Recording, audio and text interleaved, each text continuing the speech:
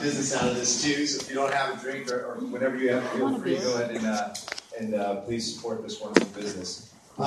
Look, we've got a great city, and I'm really proud to represent this area and all the city.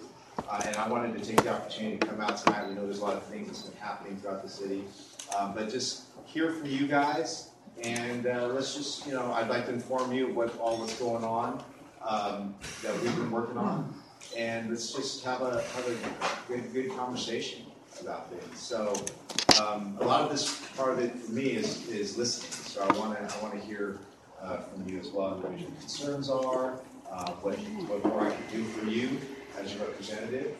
And so if it's okay, I'd like to see if I just open it out straight up to folks. Yeah.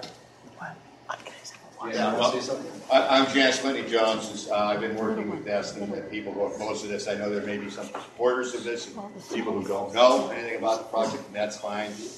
And when he says moderate action, just here are things we need to keep things civil and everything else. Thank you, Rich. We never have problems with that. So at any rate, that's not an issue. But I thought it would be important, and I just want to kind of set the table in terms of sort of speaking very broadly about what some of the concerns are. And what this isn't about. So, because a lot of the social media things get confused very quickly. So, everybody that is in the Nest group and all my neighbors support healthcare. That's a non-issue. We support healthcare education. We have a pharmacy school and a medical school here that no one is objecting to. They're here. They're fine. We don't mind that. However, we all bought homes here in these planned communities because it's a nice, quiet place. This is a shopping center. The developer of this bought a shopping center that isn't zoned for a 12-story class hospital. It's not zoned, it's in a 200-year floodplain. That's counter to sort of the general municipal code with respect to where you place things. We don't have a camp down at Tivoli Park. And this whole thing has been handled from day one, as this was just a surprise. We opened the papers up on December 20th of last year, and for all out it was going to be the hospital.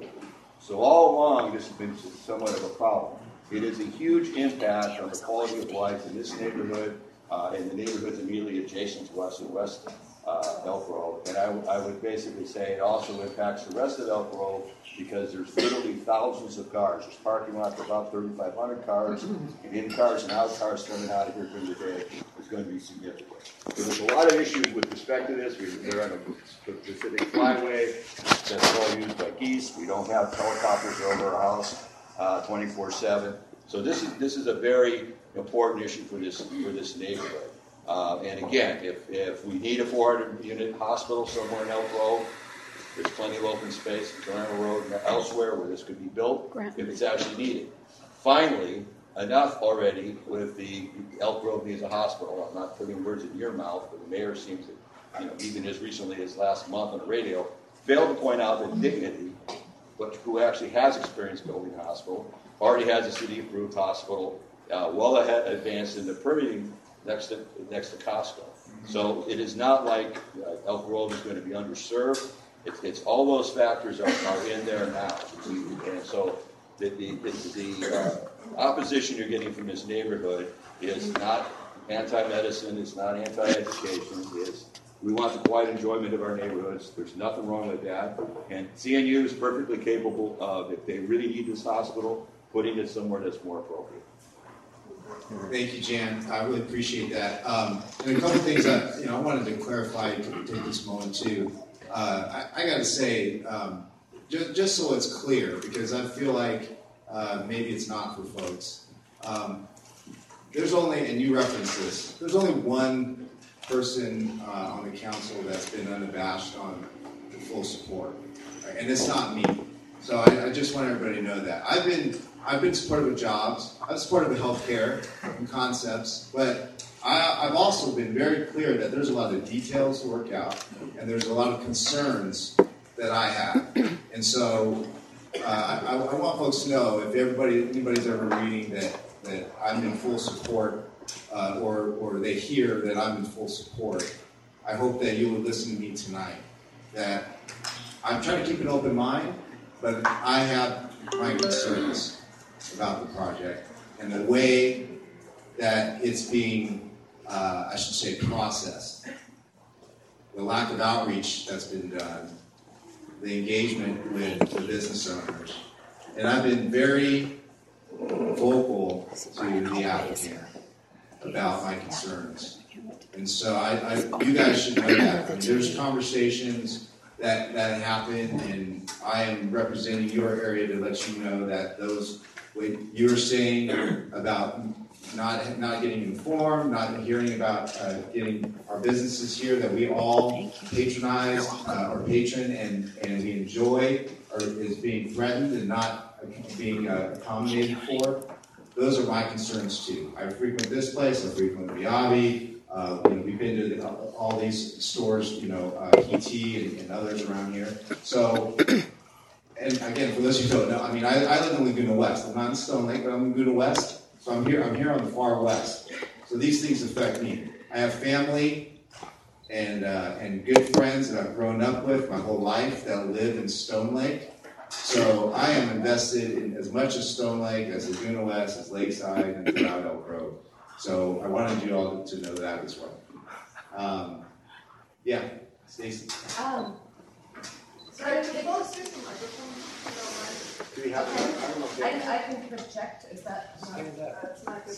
stand up. Stand up. Yeah. Okay. Oh, is that the mic there? Or Yeah, the mic it's right here. So the overwhelming response from a lot of people who have little or no knowledge of CNU's proposal but are supporting it is that they want a hospital of growth and they think that it's going to be the first and only option that they have. I'm wondering, why has the city been highlighting CNU's project while providing no information about the progress of Dignity Health's plan? And they're much closer to coming to fruition. And on top of that, what would you or the city be willing to do to eliminate the inequity of information available to the public regarding CNU and Dignity Health's hospital plans? Yeah, so that's a great question. I'm expecting the city manager to come over here tonight, and I'm happy to address that personally with them. But I also will say Dignity Health's approvals came back in, I think it was 2012 to 2013. I understand because of their entitlements will be expiring soon, they'll have to come back in. And Stacey, to your point, I think that when they come back in, that'll be an opportunity for us to highlight. So, and another note, I mean, my wife works for Dignity Health, okay? So I also, have a lot of great respect and empathy for all the healthcare providers. But, my personal household, we have Dignity Health in our family, okay? So I've also met with Phyllis and folks from Kaiser. So I've been doing my own due diligence on all of this. I'm learning more about healthcare than I've ever imagined or ever thought I would do, especially at a local level. And so I'm just learning about this process as all of you. So the inequities of advertising, I think, is the only thing I can equate it to. I'm not making excuses, but just what I see out there. Big CNU is going through its application process. And for those of you who haven't heard me speak before, this development application process is not uncommon, right? So they put forth their environmental document, and they're doing their studies and analysis, their traffic studies, noise studies. I do know that there was a helicopter study recently. And so they're doing all of that stuff that, I would imagine Dignity would have done something similar when they processed their application. Maybe not a helicopter pad, because it's a totally different thing. So that's what I would say on the outset in terms of the inequities. That the process for the land use application is passed already for people. So again, when they come in for design approval and a resubmit to re-up their entitlements, that would be the time when we can broadcast that application. And then I would just also say that the path that CNU has chosen to take with their application doing a press conference around an application. I would say it's unusual. It's unusual, right? Usually you submit an application and it kind of just goes on and on and on until when all of us hear about it, it's a public notice because it's at a planning commission hearing, right, or a city council hearing. Maybe if you live in a certain range, you would hear about the environmental document being performed. So that's the normal process for development projects, and this one was unique in that sense. Yes, Connie. I can talk pretty loudly. Darren, how long we've known each other? Okay. All right.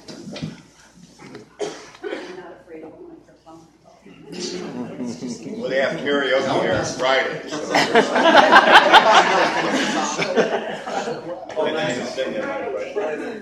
My name is Connie Conley, and I live in District 2, which couldn't get any more further from District 1 in the rural area. So when they say that this project is NIMBY, well, those of us in District 2 must be NIMBYs as well. Darren, how long have you known each other? Over 10 years. Yes. Okay, I want to believe what you said. But at the very press conference, when all of us found out about this project, you were quoted as saying, and I'm paraphrasing, this project is going to be good for my district. I am excited for this project coming to my district. Now, you said that then. So do we believe you now, or do we believe you then, that your mind is now unopened because you said this is going to be good for my district?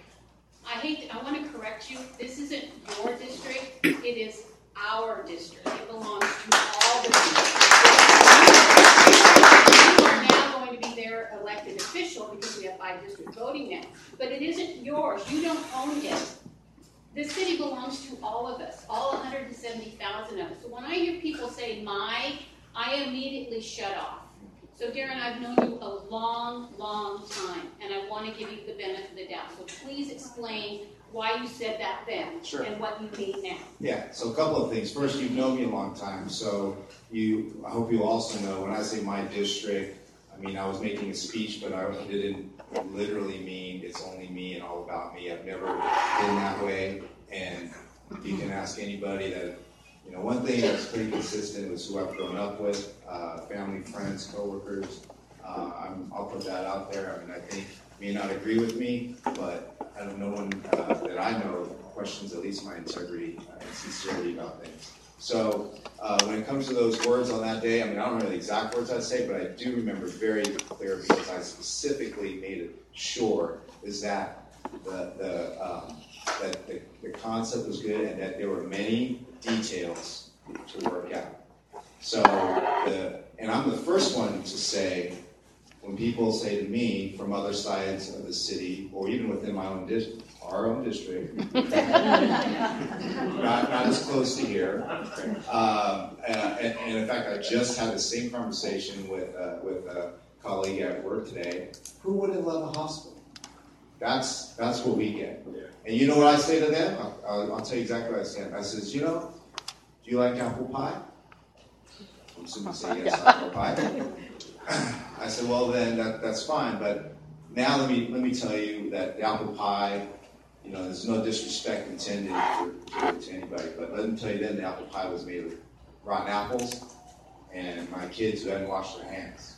Okay, you still like the apple pie?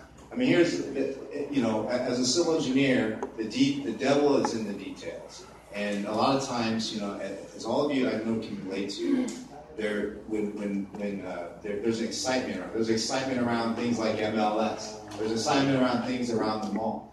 And when we heard that there was this investment in the area that was going to bring good-paying jobs, that was going to advance our economic development plan to bring biomedical and biotech to the area and support the businesses around here. I mean, we didn't see the full application. We didn't know that they weren't going to not say a word to anybody and continue this way. So my one point is, from the concept, to answer your question. Then why did all 5 of you go to that press conference and be wined and dined and all of that without having all the facts? There was no wine and dining, but there was I think I said this back in, when did I hold the informational? Because I was very upset. And David can vouch for me. The day that when I found out that no one else had found out, and that press release surprised everybody, I came down here, and how late were we here till, David? 10 o'clock? Yeah, at least. Talking with David, Jose, Miyabi. I was doing everything I could to figure out what we were going to do and how, what next steps today. My point is, that was a huge disappointment and letdown for me too. And so, I can't turn back time. Okay, I mean, that's something I wouldn't choose to do. But as you know from that press conference, everybody was there. Our police, POA, I don't remember firefighters. There was a lot of people. Everybody was excited. Everybody was excited because of what the possibility was, what it could mean, and that could still be the case. I don't know. We weren't excited. We weren't excited. Oh, okay. I know. You're right. No, I agree. My 500 clients, my staff, all that did was invoke the most massive panic. That, by the way, when you have a drunk driving fatality, you didn't mean it, it still happened. You got intoxicated with the lust and the lure of making the press release, and the fatality is all of the incremental damage to the small business, because we didn't all want it. The people who wanted it got intoxicated by the message of their support, their tight-knit people, but nobody came and said we all wanted it. The people here who own businesses and who have multi-year leases, please, whatever we say, don't say we all wanted it. Yeah, we didn't want it. And I didn't mean you, but the people who showed up. Right. The interested parties who were in bed with the other parties. So anyway, I mean, look, I'm just gonna say that press conference does not mean approval by any means, right? It's far from it. This is a long process. It's proven to be. I mean, we said it from the beginning, and it still is. Local approval is one aspect. You still have state approvals. You still have county approvals. All those things need to happen to fulfill what they want. Gary, we haven't talked about. Gary. Yeah, you're right. Go ahead. I didn't mean to jump in front of anybody, but I got the mic first. So. Go for it. One of our concerns, Darren, is the, I'll use the term accuracy, the decline of some of the statements that come out from CNU. And if you look at their website, I don't know if you looked at their website recently, they continue to say that they are going to begin construction in 2020, and they're going to deliver, quote unquote, deliver in 2022. This is as of a couple of days ago when I looked at their website. So they're still asserting to the community that they're going to begin building in 2020 and open up a hospital in 2022. And we all know that it's virtually impossible, especially as Bill Spaltz has said, that just the application to OSHPD is going to take several years, and then only after that they can continue discussion. I'm getting King's updates, I'm sorry.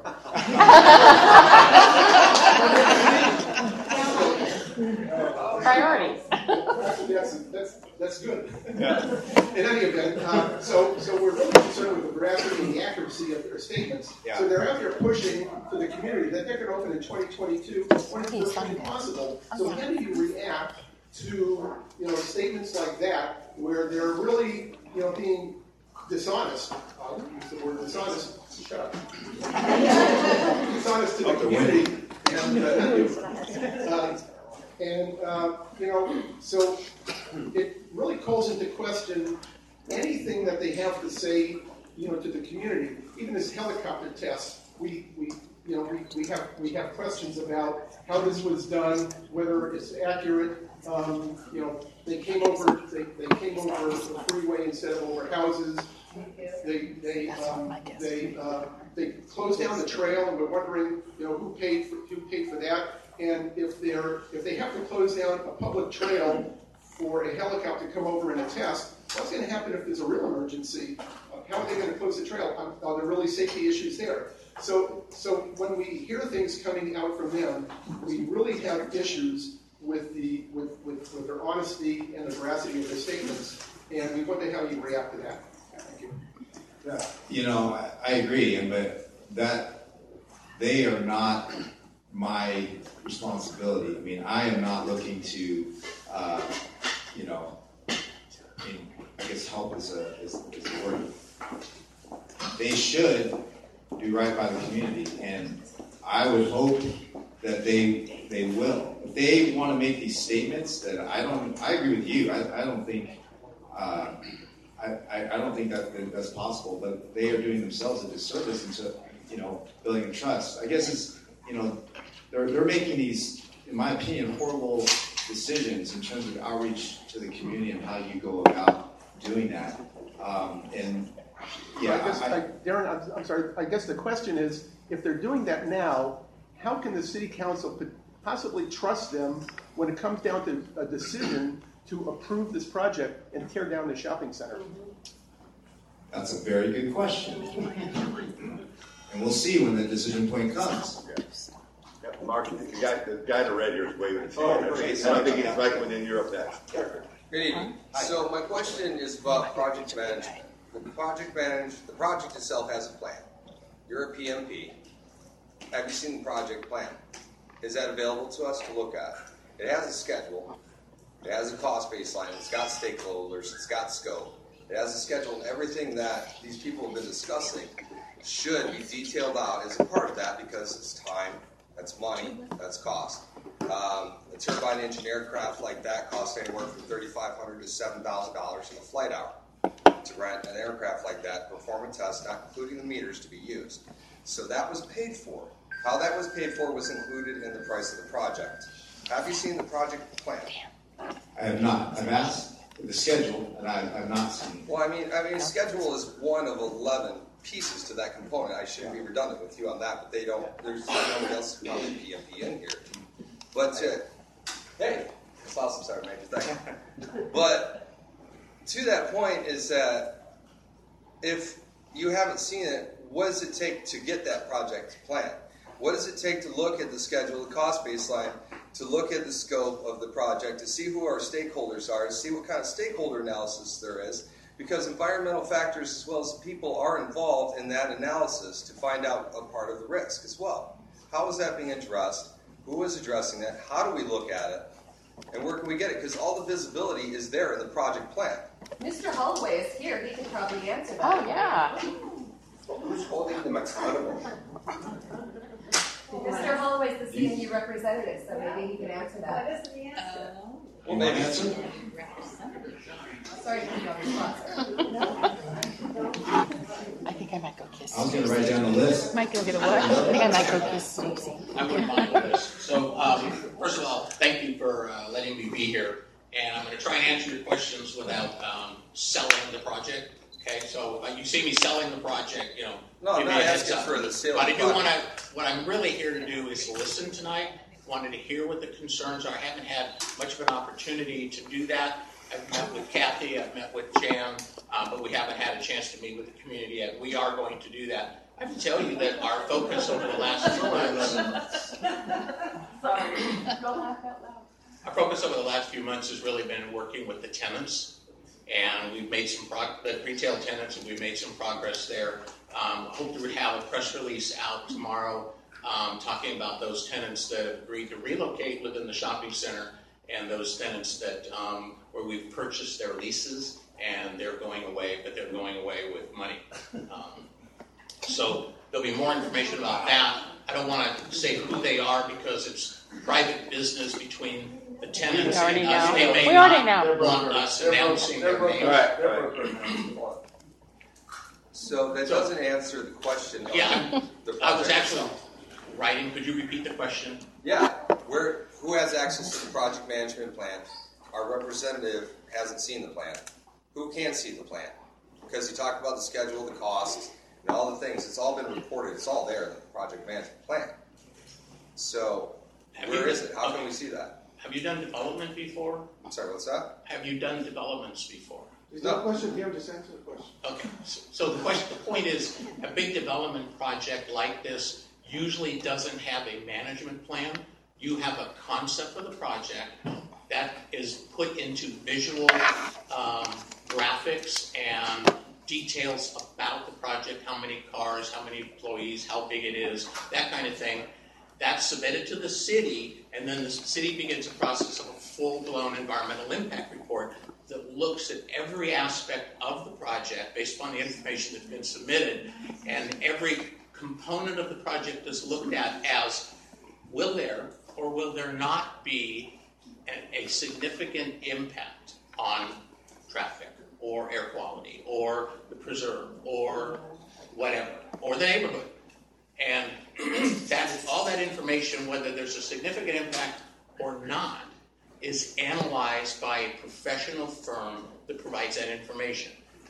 That information then goes out to what's called the draft environmental impact report, and federal agencies, state agencies, the city, and the general public all get a chance to look at that information and say, it's right, it's wrong, it's not enough, it's too little.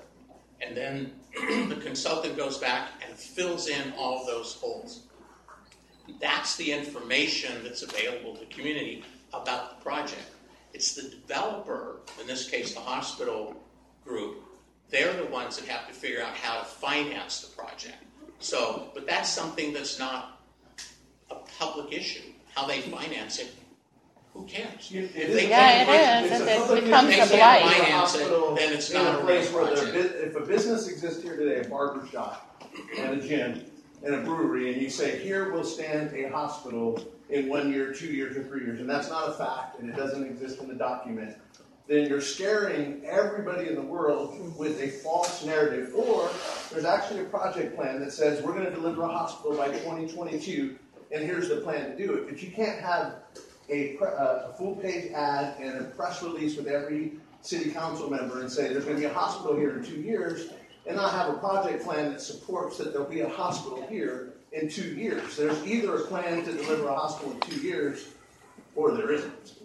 The plan timeline is totally in the hands of the city. So why advertise 2021 or 22 to push us out of business, to negotiate buyouts, to send small business packing, to give you the power to go to the city, to say that your occupancy is low, and to get your entitlements on something you weren't entitled to do to begin with. That's why you're here.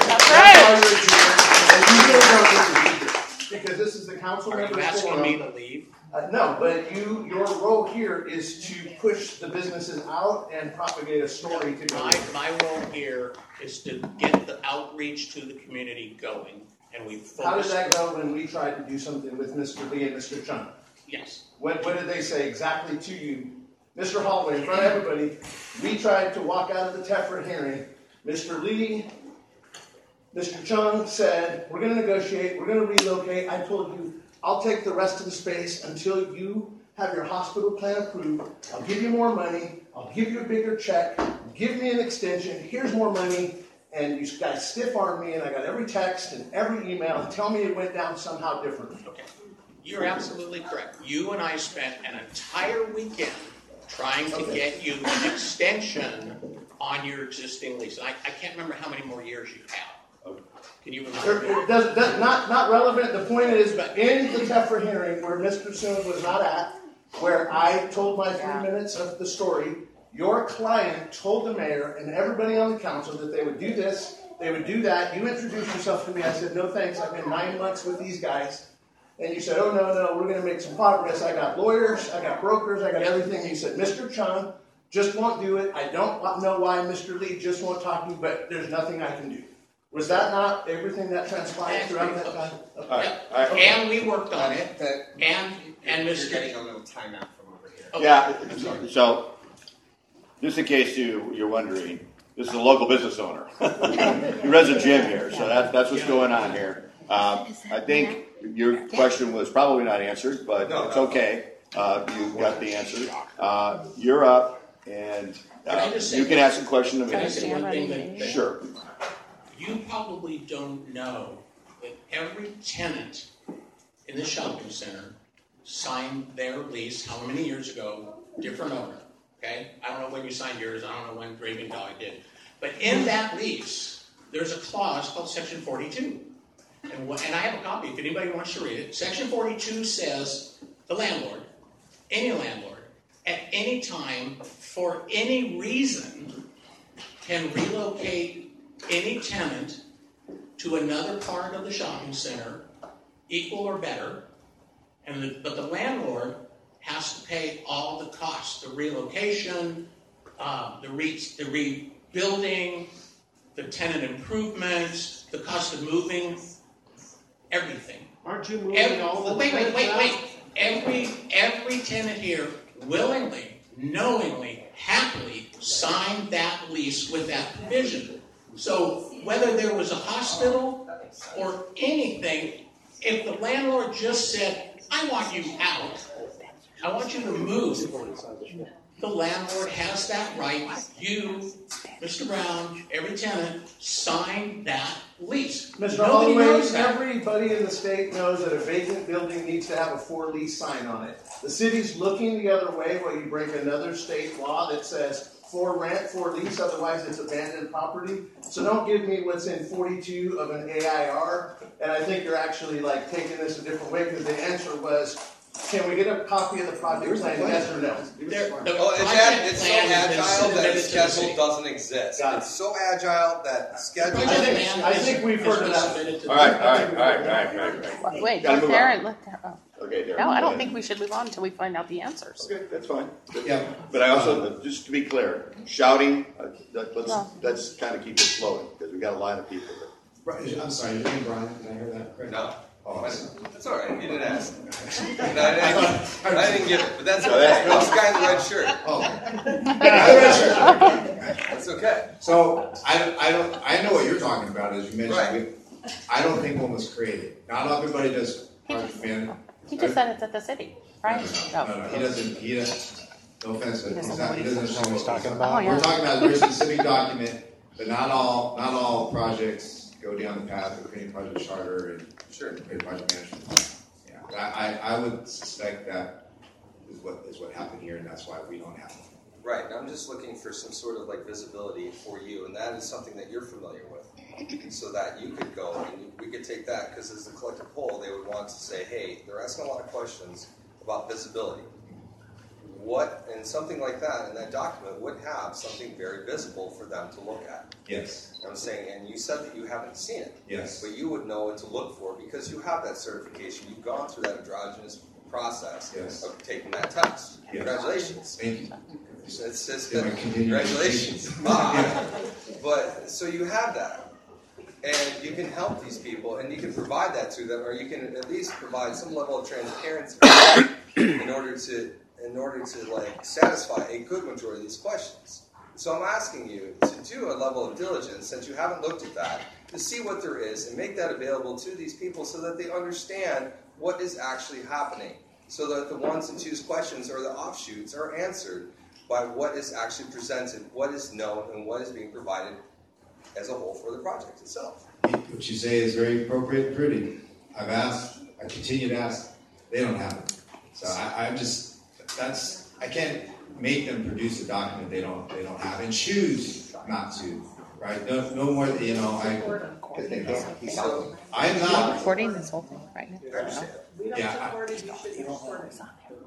I'm not looking to, to me, there's a responsibility on an applicant to do, and because I have done land development also, and there's a way to do outreach, to engage the community, to talk through issues. There's a way to do that, right? And that's,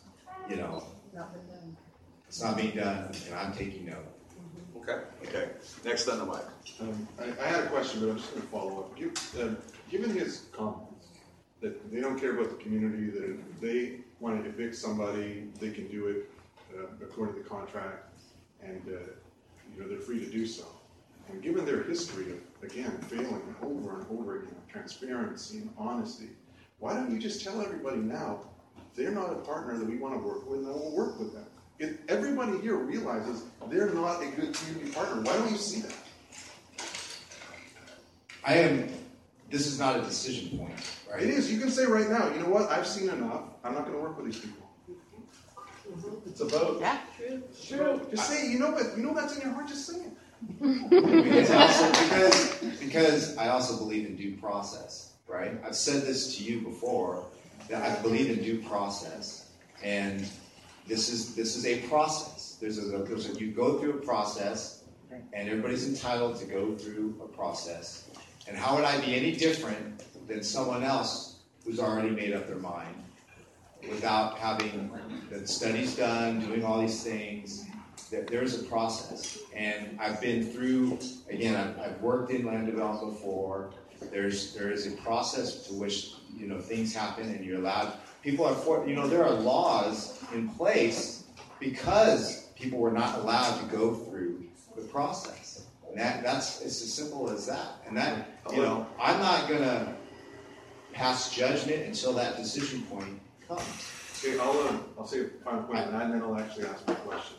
Is that a process which causes such suffering to businesses and a process which terrorizes neighbors is no good at all. And as a leader, you should say, I'm not going to put this community through this multi-year process with a partner that's unwilling to work with the community. Just say I'm not going to do it. First I'll of all, ask my question now since you're not going to. No, I'm going to tell you right now. First of all, folks have to remember, we don't own this land.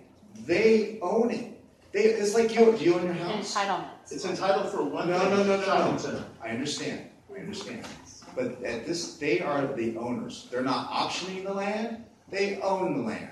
If they had no application today, they could kick you out. By the way, sir, I'd love to sit down and meet with you because we have not. So please, I'd love to sit down and hear you in more greater detail.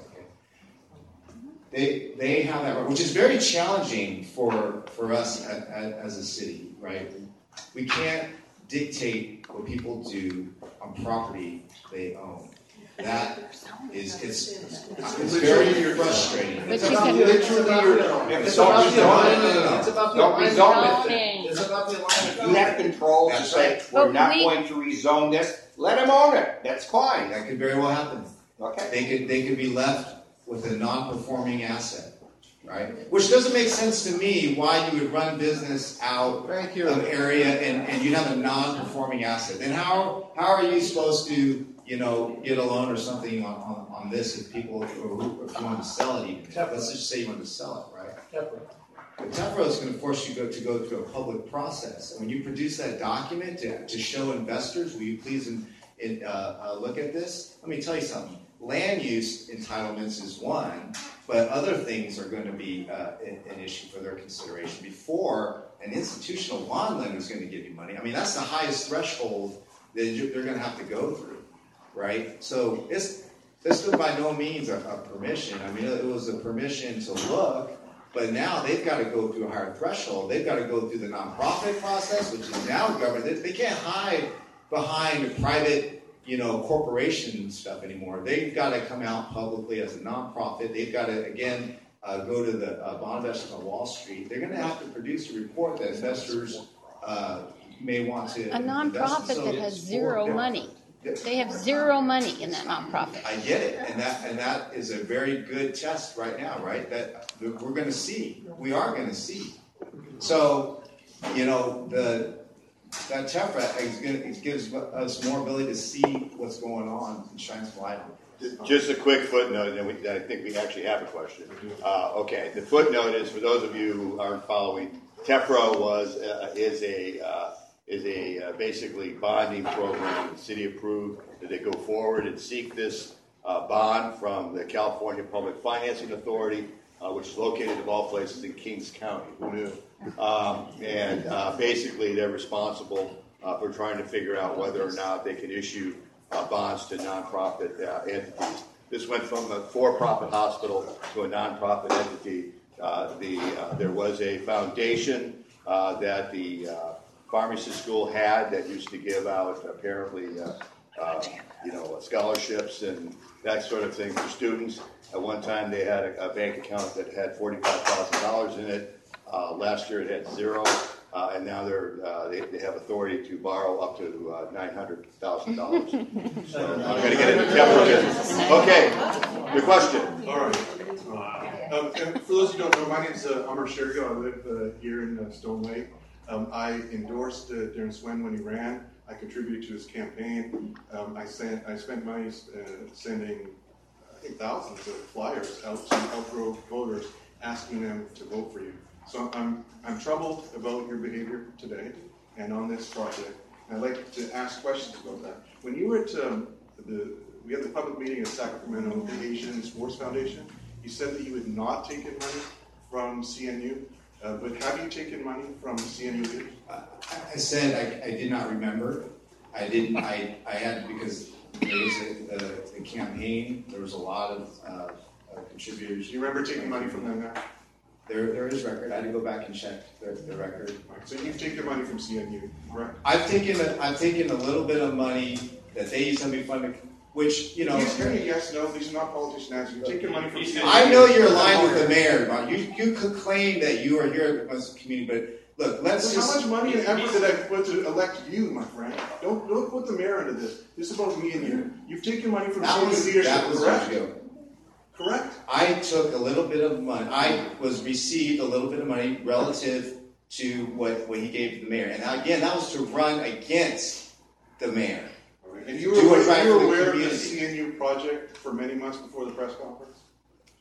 No, I wasn't aware. I knew that they were doing something over here, but I haven't seen. You were aware of a CNU project for many months. They were interested in, I thought, bringing biotech and biomedical. So you were aware of a CNU project for many months, and during that time that you were aware for many months, did you have a public session to let your neighbors know, let us know about the CNU projects coming down the road? He's a prosecutor. It's like launching questions. And Well, actually he is.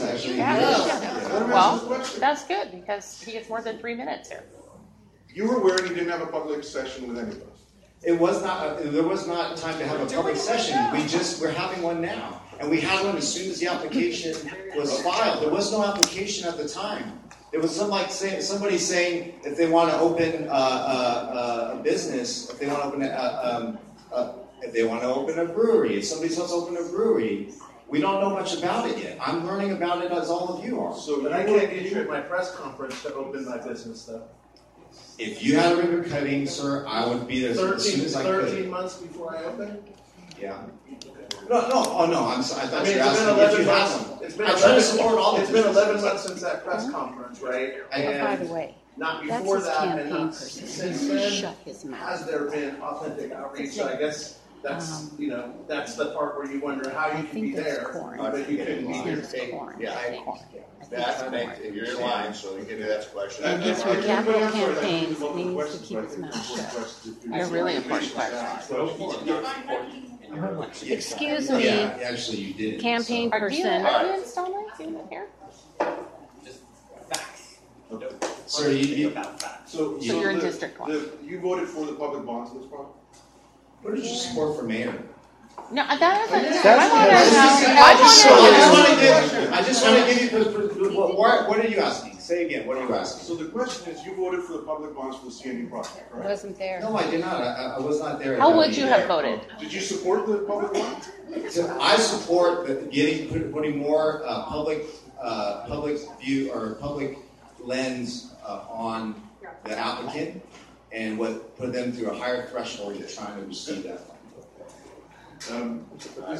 Is it true that you take your money from Wildan and also voted for and support city contracts to Wildan? What does this have to do with? I want to talk about different times you've taken money and then also sent city money. He's to not the on folks who trial. take the money. He's here to answer questions. He's here to file a complaint. If you move along. have a legal Ask a complaint, question you that should can be file a finished, legal complaint. And then get out of compliance, everybody else can ask a Yeah, question. so you've taken money from Wildan and also sent city money to Wildan. I've complied with everything that He's campaign within the law, law. finance law. You've taken money from Republic, taken money to Republic. I have taken or received. I don't know. And finally taken money from Papas and then sent money to Papa. I think we need to move along. Let's move along.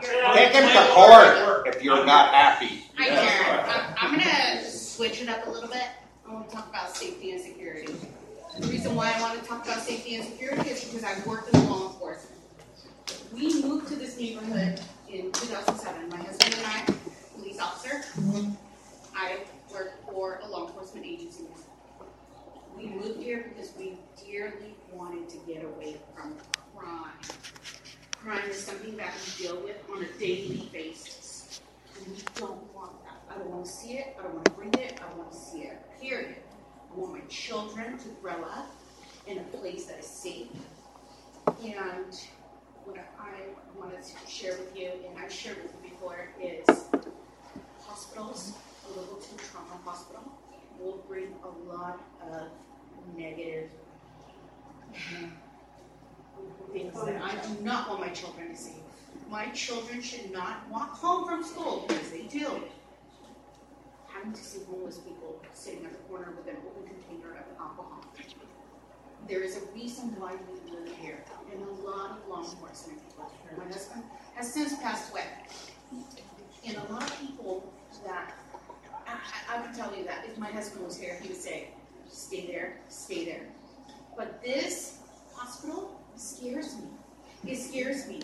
There was recently a helicopter testing. My PTSD level went up to the sky.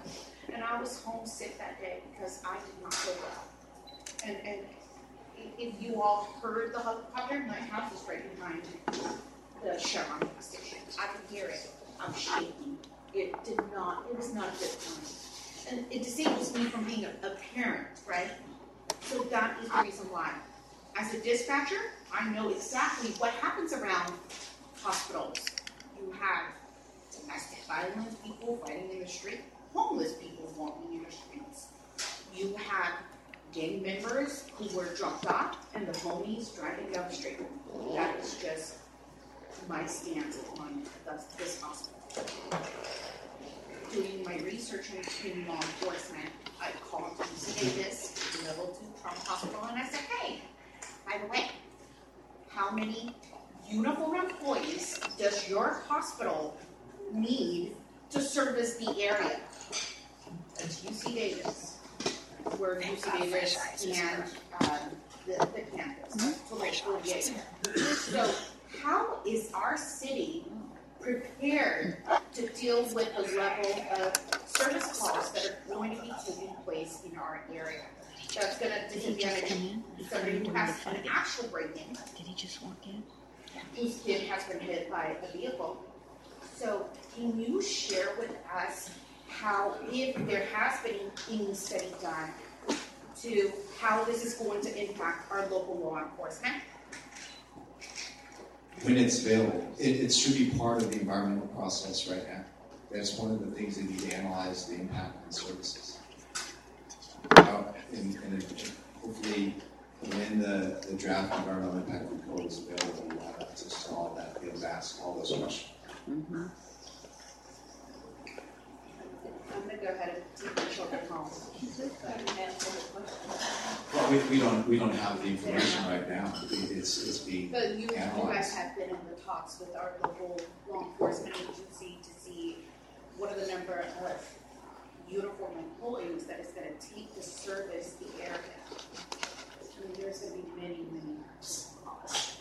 That is definitely something they have to analyze. So, yeah, and if you're still here when City Manager gets here, we can see. He's right there. Oh, hey, welcome.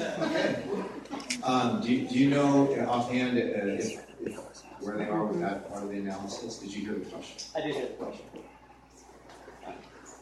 No, we don't have that information yet, but absolutely that's a very good question. That's something that will be analyzed as part of the study because we want to understand all of the impacts to the community.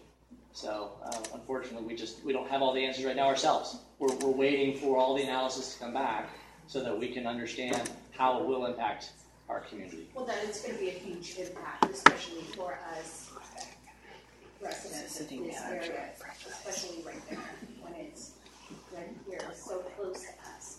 And safety is such a huge issue for a lot of us. You know, working in law enforcement, you know what happens. Many of you, if you have not worked in law enforcement, you will never know what happens when a kid gets hit by a car.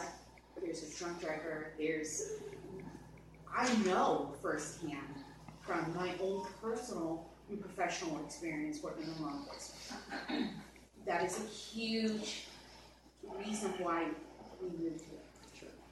I understand. I think part of the frustration is not knowing and seeing this large project that feels like it's coming, but we're at the very front end of the process, right? If a property owner wants to come in and build something in the community, you have to go through a process to review and analyze what it is that they want to do.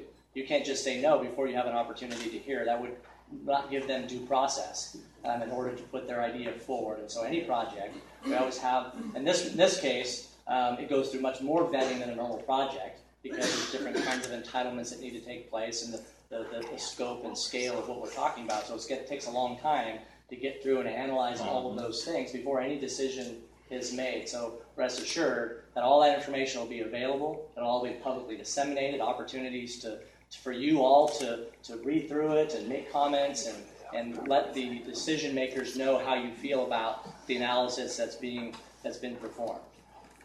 Well, I thank you for your time, everybody. Thank you. Thanks for coming out. I'm Deanna Malloy, and I want to piggyback on her question. I go to Sungrove Church. Just last night, talking homeless, we were over there by KFC, and it was me and 6 other ladies. There was a homeless person. He said he was going to camp out in Sungrove and by over there at Stensay. And we've called the police several times. He does crack over there. He uses needles over there. We call the non-emergency line, and they come out, they talk to him, he moves, but then he comes back. And we've had several different homeless people. We were scared last night. We went in, and then we did our business, and he then moved in front of the doors of the business over there. And we asked him, can you please move so we could exit? And we stayed together, we parked together. So it's a concern now, and my concern is that it can escalate when we bring in the hospital. So what is the city's plan for the homeless now? And is this like that we've got affordable housing coming in? Is that going to be where we can send some homeless? Or is it going to be our security going to be brought up? Because it's really heavily there along the Laguna and KFC. Yeah. So I feel free to jump in too. I appreciate you letting us know that. I would like to reach out to the chief and make sure we get a navigator out there and find out what's going on. I assume they've had contact, so we'll get more information on that. But the question about homelessness in general is affecting all of us. There's about 130,000 people homeless that are what they call point-in-time count in the state of California. In Sacramento County alone, there's about 5,700 is the estimated point-in-time count. I think that was done 2 years ago. They do it every couple of years. It's something that I'm working on in my day job as well, so I'm especially attuned to this right now. For the city of Elk Grove, we have what I call a multi-pronged approach strategy. One of them is affordable housing, to your point. There's something else, I would love to, if not tonight, I'd love to come back and share with you all more about this and other things that are going on in the city. But and we'll see if we get to tonight. But the regional housing needs assessment that's done periodically we're going to update right now. It's done through Housing Urban Development, HUD, and administered through SACOG, Sacramento Area Council of Governments, which I sit on for the city. So those RENA numbers come back, and there's quite more affordable housing we're going to have to build here, just to let folks know. So that's one aspect, providing enough affordable housing. And we also have to deal with the folks that are already homeless. And thanks to Senator Cooper, we've received $5 million to implement the program, the Navigator program. So we have a hands-on navigator and police officer. Is it police officer or community service officer? Police officer. It is a police officer. So they are supposed to go out full-time and find out what folks need to get them services. And to get them off the street, we have transitional houses. So we've got 3. We've got 2 so far. We have a 3rd one being built now. And it's for families. 2 of them are for families, and I think 1 is for single individuals. But the strategy there is get you off the street, get you in there for 3 to 6 months, or one's a little shorter period of time. Get you the services you need, get that navigator, get you in contact with that navigator, and to get you off and running into permanent housing. So that's going to take care of the people that are homeless now and that want to be helped. So mental health and drug addiction, all those things, we want to get them help for all those things. Then there's folks that are right on the brink. Those are the folks that, if you're familiar with Uplift Elk Grove, it's a relatively new organization. Its mission is to end the cycle of poverty. And where many of you here, might have a support network where if you can't make it you get a flat tire. You get a flat tire, you can't make it to work. Many of us might call our spouse, call a friend, whatever. But these folks are right on the brink. They don't have a support network. They don't go to work. They get fired. Now they got a car they can't run, and they don't have a job.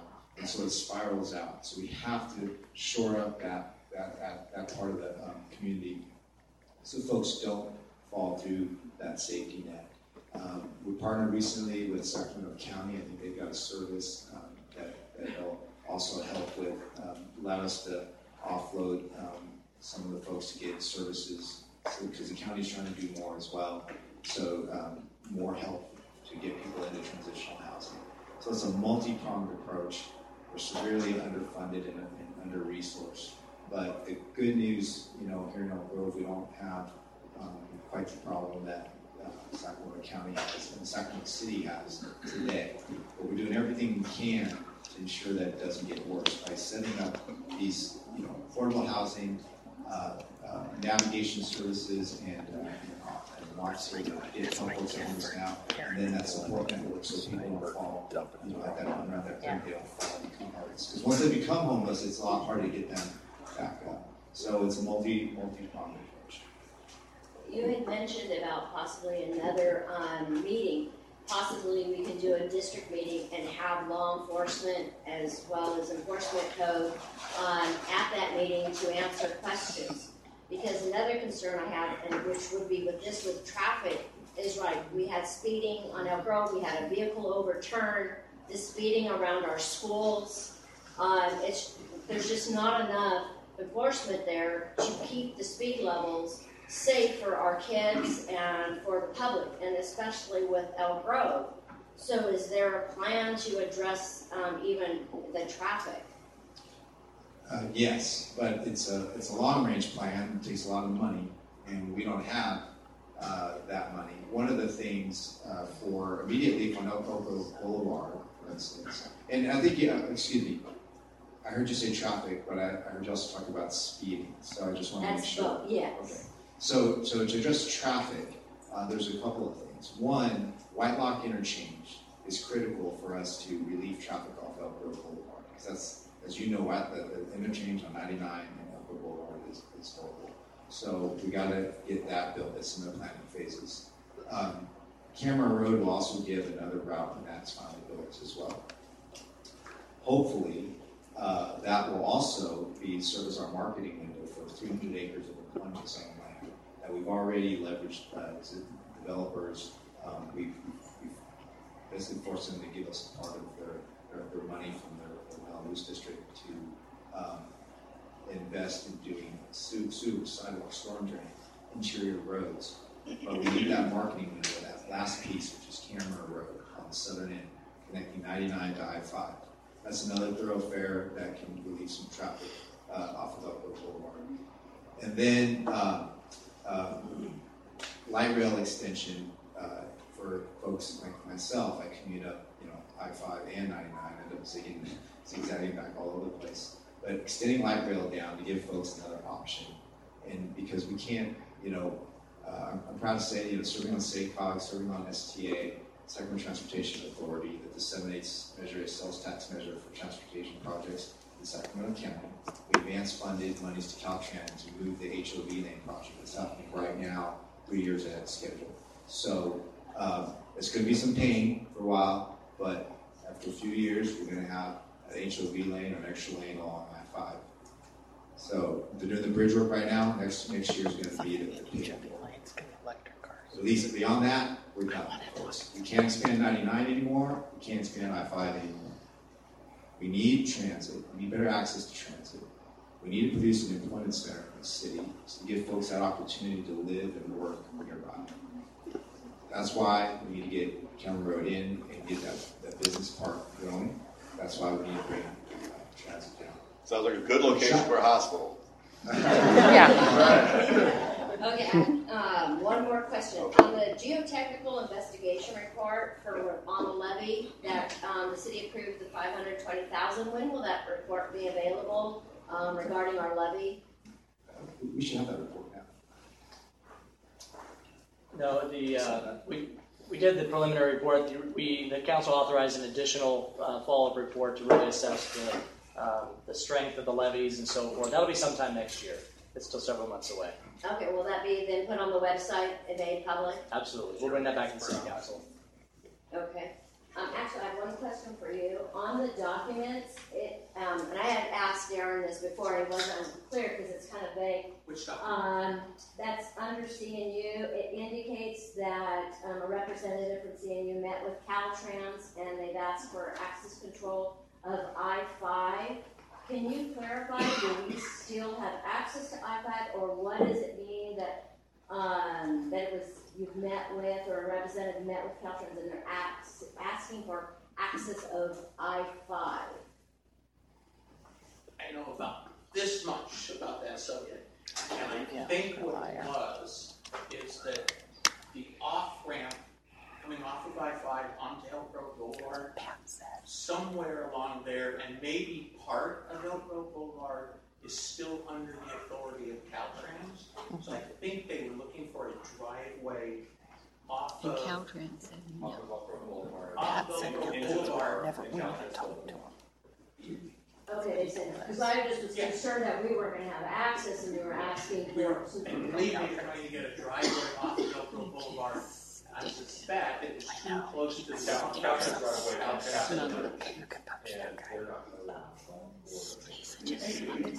driveway. All right. Okay. Thank you. Sure. Good question.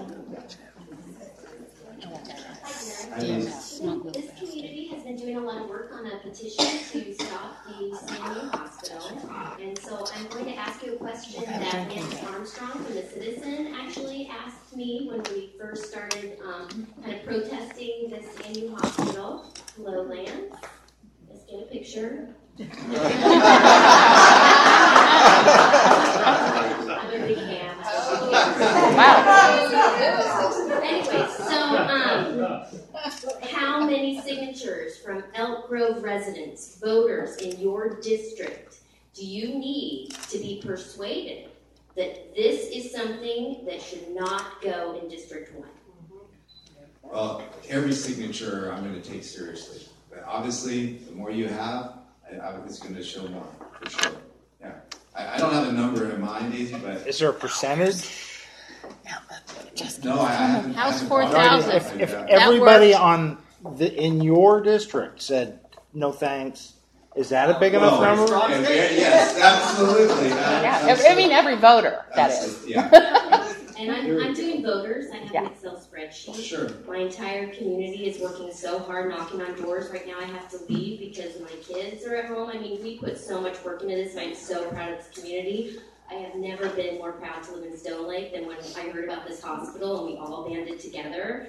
So, anyways, my point is I need a number. Darren, can you give me a number? How about just go as high as you can? Do as high as you can. How about, I want to hear from you. How about I honestly don't have one. How about the number that you lost by for the mayoral? Wow! Only about 4,000 voters, and I believe that Connie Conley got about 4,000 for her Walgreens. Yeah, no, it was the Walmart. And Darren, District 1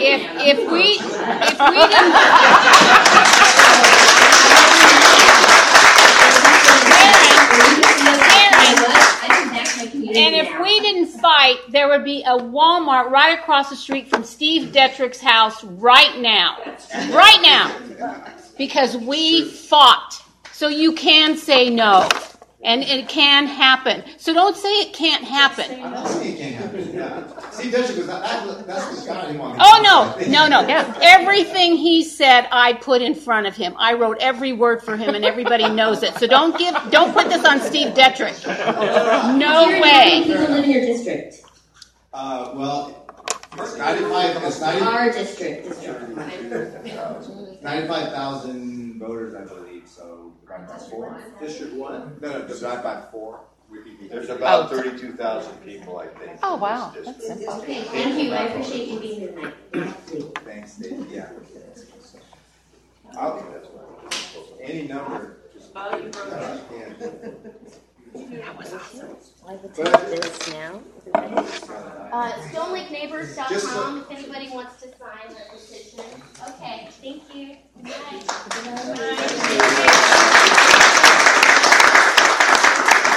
It's not working right now, but and This guy pulled the plug. yeah, I mean, as I said earlier, I'm doing my own due diligence too, and there are things that are standing out for me, very similar.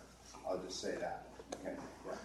Yeah. Councilmember Sue, thank you for being here. Appreciate your humility for being here. Appreciate by district voting for getting you here, because it's taken 11 months and by district voting to actually, for us, right, despite an email, despite two appearances at city council, despite outreach cry after outreach cry to say this is crazy. The moment you guys made the press release, I've been jumping up and down trying to get someone's attention. But by district voting, there's no choice. You got to show up here. So thank you for being here today, because I wish it had happened beforehand. I'm really happy that's here, because now this is their community. This is our community. This is the voters' community. We don't have to play the citywide political card. This is this neighborhood. And in 11 months, there's been zero effort by a single member of the city council or the CNU staff with any authenticity about outreach. For Mr. Hall, and excuse me for overreaching my statement today, speaking over anybody else.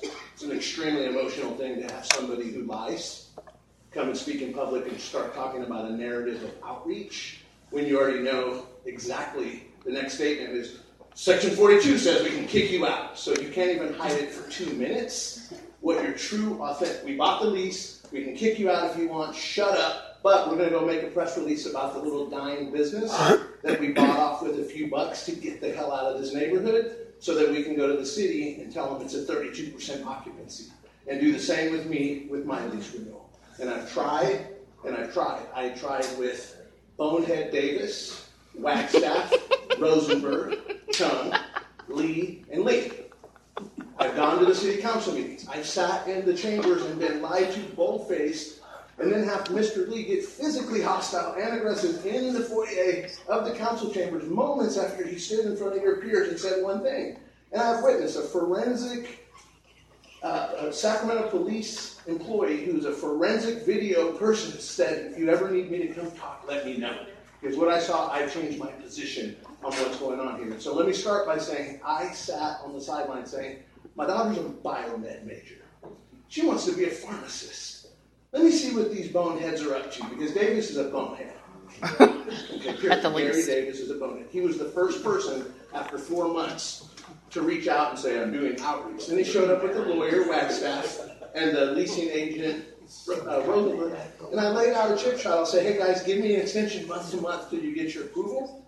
I'll give you more money. I'll take all the vacant space next to me. I'll increase my employment. I'll increase my revenue. I've got it all in writing. I sent stuff like that to the city council. And we're here. We're in the process of doing outreach. It's 11 months since you were at the press release. So the mayor was at the press release, and it doesn't take 11 months to pick up the phone, send an email, or do anything authentic. Now, I'm here now. I've resolved to Mr. Holloway's, you see paragraph 42? Everybody signed it. They were perfectly willing. They read paragraph 42, and they were perfectly willing to know the landlord might decide to kick them out just in case they decide to build a hospital.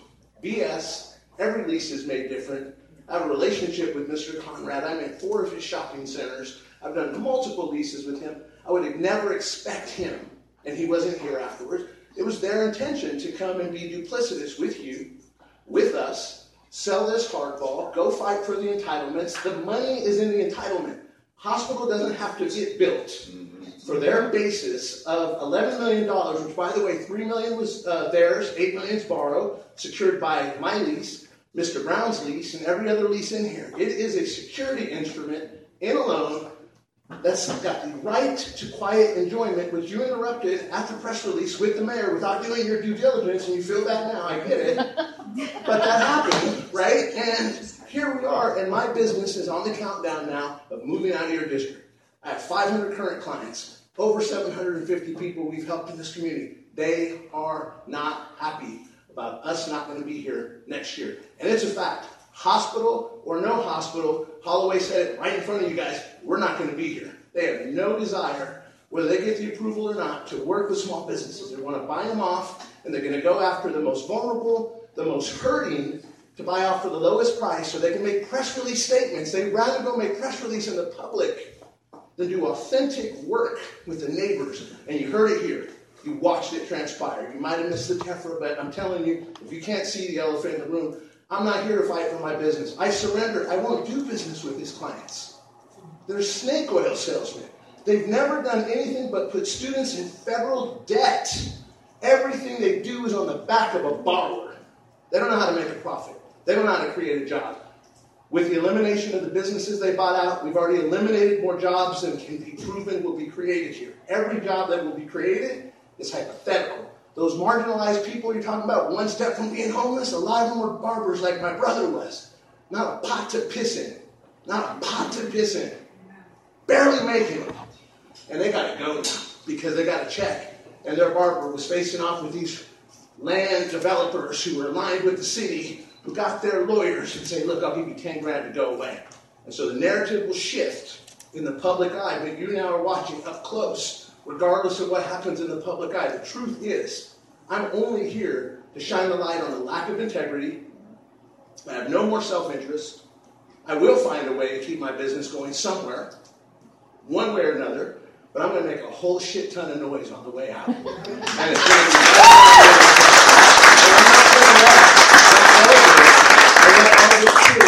be who doesn't have health insurance at that barbershop. You guys saw the podcast on cancer survivor. Cancer's not in remission anymore, doesn't have health care. Here comes the new nonprofit health care provider to kick you out of your small business. So the bottom line is, no matter how you see it when you're sitting with the big boys in the King Suites or whatever you're doing with these guys, you're not here in the trenches with the small businesses. You haven't heard me. That's where my passion comes from. I've been lied to. There's no authenticity in the message. I am not against the hospital. I'd love my daughter to go to pharmacy school and not have to go to UOP. I sat in the room and laid it all out and said, guys, I'll be your good guy. I'll be your press release. I'll go out and say, I'll build a gym in your hospital to keep people coming in for cardiac arrest. No, no, no, and no. And I'm just going to say it in front of everybody because I got more than 3 minutes. They're lying through their teeth. Yeah. Walk away, Gary. Yeah, that's what I was saying. I've owned this business for 5 years. I operate in 11 distinct municipalities. Elk Grove being one. I have a big business to run like you have a big district to run. I've let this become the most important thing to me, not because of what it means to me, but because you can't do eminent domain in a roundabout way with a council member and a mayor at a public press conference and then go play like you're at arm's length. You're either in with them or you're not in with them. And as a community member and a business owner, bottom line is I want to know who's in and who's out. Matt? Yeah. Again, thank you for all your comments. I know you had a lot on to say. I still want to sit down with you and let's talk, okay? Because I want to. I understand that I'm here. My phone number hasn't changed. My email hasn't changed. You have my email. I've sent emails with correspondence with Davis and correspondence with Wagstaff. I did send the correspondence with Holloway. It was just a repeat with new people to buy time so they can go shape the narrative in the public eye. I'm just going to tell you, there's Lee, and there's Lottie.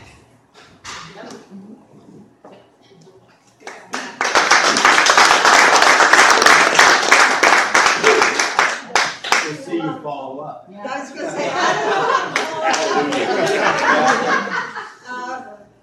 he's younger than me. Lots younger. I have two simple questions, or wasn't more of a comment, but one is, this area is not zoned for this hospital, I understand, correct? That's correct. Would not it behoove the city to not waste very much money and just make a vote on whether or not you're going to change the zoning before all of this money and time, let me finish, time be spent by city people, by our manager, by our planning commission. They're all having to spend money because they're employed, and they don't even have zoning to do this. It just seems so ignorant to me that the zoning should be number one. And if the zoning doesn't go through, then this goes away.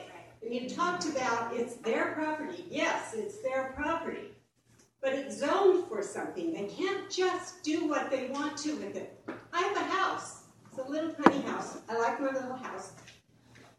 And I can't take that house down, regardless of the fact that I have a homeowners association. But even if I didn't, I couldn't take that house down and suddenly put in a skating rink. Now, could I? Because, and I like to skate, or I used to. I wouldn't do it now. If I fell now, it would hurt. But, you know, that statement is that's a true it's statement. nonsensical. Because, yes, they own it, but it's owned. So I call upon you as my council person to please get that taken care of first, because then all of this could go away. So, I know this process is not intuitive. The applicant pays for all that stuff you just talked about. They pay the salaries of the city employees. They pay staff time. They pay for the environmental work that's being done right now. That's a standard process. And as frustrating as it is, for that. I mean, you can't stop them. Now, you mentioned earlier about your house and the skating rink. You're right. The HOA would say no way. The city would say no way. But you know what I couldn't do? I couldn't stop you from putting in an application to try. I can't stop you from doing that. That's your legal right. It's your property. You have that right. We all have that right. And that's, that's a hard thing even for like me saying, hey, trust me, there are things that I say and I just forget it. It's done, I digress a little bit, but there was a Saturday Night Live skit where they walked into the courtroom and he just immediately said, right? I mean, seriously, we're all human. We go through that. We've got our own perceptions of things. But the law, the process, is set up to afford people that chance. What if, let's say, this brewery right here, people don't drink, they don't want to come here. And that came in, and they said, no way, I don't want David to apply to have a brewery here. And they just cut it off, right? Or something we do love or enjoy. It just, that's what the law is meant to protect. That's the due process that I was trying to talk about earlier. So it's frustrating, but to answer your question, the city isn't spending money, although, I wish there was a mall we were processing instead, I mean, really, but that's not something I have control over. Okay. Not that I like you. I don't like my answer either. I think the point is we have a ghost mall. We don't need a ghost hospital. We don't That's need true. it. Yeah. We're True. going to have if this goes any further. Yeah. My second point is to call them out as very bad neighbors to the people here in Stone Lake. Yep. Terrible. Not only just to the business people here in Stone Lake, but to all of the people that drive around here and live around here. They have allowed all of the grass to overgrow. They don't maintain their property. There has been trash sitting out. They'll have a party and I think Mayor Lee was there, and the trash afterwards set outside, was not picked up for days. They are not good neighbors. They have moved some of their students into the Stone Lake community illegally because we have rules there that say you can't rent out rooms on a one-to-one basis, and yet they managed to get it in there. And then the kids, probably nice kids, but they Not all of them. 10 cars, and they throw parties because they're young kids. And so we have neighbors that have complained to our homeowners association because they are noisy and they don't follow the rules. And so just to let you know, they're not good neighbors. what is the city going to do, or what can the city do about the fact that they are letting this overgrow? It's becoming a fire hazard. I really don't want to see a paradise city happen here in Elk Grove. Yeah. And I have lots of friends that lived, unfortunately, in Santa Rosa that went through that hell. And we could have that happen here because of silliness that's going on with CNU. So I'm going to defer to Jason because I want to. My intuitively says private property rights. Can we control what? I mean, I know we have certain standards we can call in code enforcement. It's fire on that, but if there's fire hazard. So if we can do that, we have codes relating to property maintenance. So if there are weeds that are overgrown and other things that we can have our code enforcement officers go out there and have them come out during the day when you can really see it. Okay. Yeah. 4 or 5 o'clock. No, we can do that. Absolutely. Is there a specific just in front of the medical offices? Is that what you're talking about? What I've seen is quite a bit. Any place there's grass growing, if the individual. We'll just look at the whole thing. People, yeah. Dead grass, not grass growing. It's all dead. Dead, high. It's just looks like somebody abandoned it. Yeah, it's really got. You can probably even see it. Okay. Well, is it on property that's owned by it's right out here. CNU? Yeah. Yeah. In the shopping center? Yeah. We can absolutely. Thank you. Yeah, absolutely. Now there is if it's just dead grass that's low, that's not if it's high and it's a fire hazard, then absolutely we can address that. Yeah. Jason, can you talk about the rentals within the HOA? Specifically, the discussion that the council made with Airbnb and the problems that renting out rooms compared to homeowners. Sure. So, is the mic working? It's not. It wasn't working. Maybe somebody can plug it back in. Okay.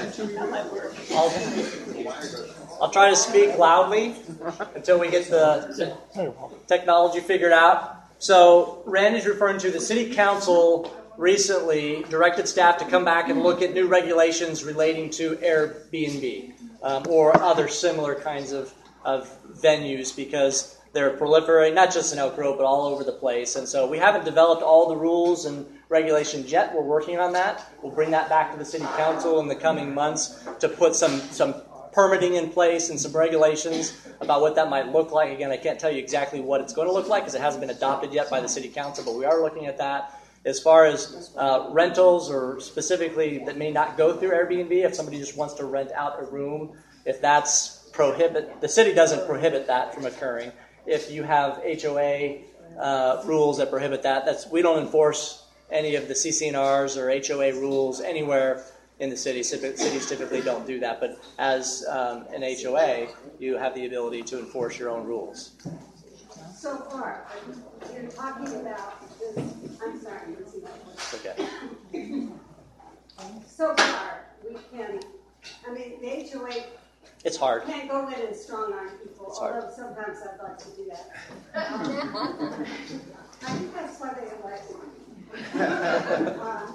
But I think that there's only so much you can do. But as an organization, CNU, could talk to their students, could understand what the community is and what the rules are within the community and help to keep this from happening. Certainly. Instead of encouraging their students to go and do that. So I'm actually going to the HOA next week. So maybe, maybe we could bring that up, right? And however I can, I'd be happy to help with that outreach. It's a drinking game now. Well, my name's Ted St. Martin. I've been in Elk Grove since '94. I retired from the Marine Corps 28 years. Thank you for your service. My last duty station was communications chief for all of Europe. So I dealt with politics. I've dealt with that. I planned wars. I planned things, and I know that everything is in the details. This reminds me when a general says, take that hill. Well, that's the big scope. And it's important not to make major decisions around big scope. The details and how things will work is in the details. It's in the lower project plans. I don't see any checks and balances. I don't see anything. Once you give up the right to basically change the zoning of this, you have no power to basically stop it. The politics will keep it going. Now, I know this gentleman has bosses. And if you know corporations, they don't have a soul. They're worried about the money. I mean, that's what they do. That's why they say, their bosses say, we need a delivery date. We need to make the people happy who are giving us the money. We have to show, we have to hit milestones. So what comes out of here, I'm not that worried. They are who they are. They're a corporation dealing to put something in here. I agree. I love the idea of a hospital. Look at this street. This is the last street that goes from 5 to 99, unless you go all the way out. The traffic that's going to be going through here, look at the traffic just going past Costco. Now, where are all these people going to live? Excuse me, but there's no buildings on that side of the freeway. Everything's going to come down there. So I don't know who's doing the planning and the impact. That's where everything has to be done. Believe me, if you don't do it right, in my job, people get killed. In here, the impact of doing it incorrectly will change this entire city completely. If you put up a hospital, excuse me, it's not just a hospital, there's a phase 2 to this thing. There's different phases. What are the phases? When you build something, you attract other businesses. Are those other businesses that are going to come here the business we want in a family community? Or is this going to slowly go out? You know, I just don't see the checks and balance. I see the politics, but I don't know who to talk to say who is checking, who is responsible. So, no, I'm not here to, he, you know, whoever he did or whatever he's our solution to changing this. Okay, he is there, he's voted. We're not going to get him out until this thing comes in. So we need to work with this gentleman, show him what we need, what we want, and get him on our side. Attacking him, excuse me, that never gets people on your side. So, what are you going to do to ensure we have checks and balances? So thank you for all your comments. The process we were talking about earlier, the details that we were talking about are being assembled now as we speak with the studies. I.e., don't zone it until those things are in. You can't. That's exactly right. That's part of the process. So when the environmental studies are done, it'll be compiled into a draft environmental impact report. That report will be put out publicly for a 60-day review period for all of us to provide comment, all the public to provide comment, and frankly, all the agencies that they have to consult with as well, right? Governmental agencies, all the regulatory agencies, all the county, right? They all have to get a chance to weigh in. So then those comments come in and process, and they have to answer those comments, address those comments. And then it's finally put forth in a final impact report, which is then also publicly noticed, and everybody has to see all that. Then, and Jason can tell me about exact time, but staff will do their analysis and prepare a staff report with all this information, right? And all of you, as public, will also at that time submitting, and Dave's going to come forward with 4,000 signatures, right? Oh no, there's more than that. Oh, there's more than that. All right, so there's more than that. Right? So, I mean, all that's going to be included into this one big application or package, if you will. And that thing goes to the Planning Commission for a hearing for consideration. What is the point of no return? What is the point that I'll go door to door to get signatures? Well, I know that, yeah, but I'm not doing it. And my neighbors are not doing it. So I'm interested at that point of no return. What is it? Where it's going in, and no matter what we do. Well, how long do we have? I mean, it's a while away. A while doesn't tell me. I know. I'm sorry. Well, we don't have can you get back to us? We don't have specific deadlines or dates of when this is going to come to the Planning Commission or the City Council, but that's the end of the road, right? That's the City Council makes the final decision on whether this goes through, and all of those pieces of it all come together at the end. So the zoning's not going to be approved in advance of the project. So the zoning comes with the project. It all gets considered at the same time. Because in order to rezone, you need to do an analysis on that as well. So it all comes together. It's all packaged together. I'm hearing a lot of people have hidden agendas. As I don't know. They seem to have hidden agendas whether they want it or not. Is there a chance of getting an independent to review this? So the environmental analysis, staff's review, that's all independent. So well, they're paying for it. But they have no control over the work that's being done. They write a check. We direct the work. The city staff does. And so that makes sure that it's all done independently. So they give us the money, we get the work done, and then we review it, making sure everything's done. So that's the check and balance. That's our job, to make sure that all the impacts are properly, fairly, independently analyzed, and then we bring all that information forward to the decision makers. That's the City Planning Commission and the City Council. And the other thing that sometimes gets lost is the City Council sometimes is in a difficult situation because they need to maintain objectivity and neutrality through the review process. They serve in a quasi-judicial capacity when they're essentially going to cast a judgment call at the end by voting on this. And so they need to be able to look at all the information. If they were to say today, I'm not going to vote for it, that kind of prejudges all the information before it's ever been presented. You don't give the applicant an opportunity to present anything. And so they need to wait until they have all the facts, all the information, including public input. So they shouldn't say they support it or not support it until that comes up. They can say that. I mean, it's legal to do a non-binding council resolution where you state that we don't want this in our community. You can say that. What's wrong with that? That's his opinion.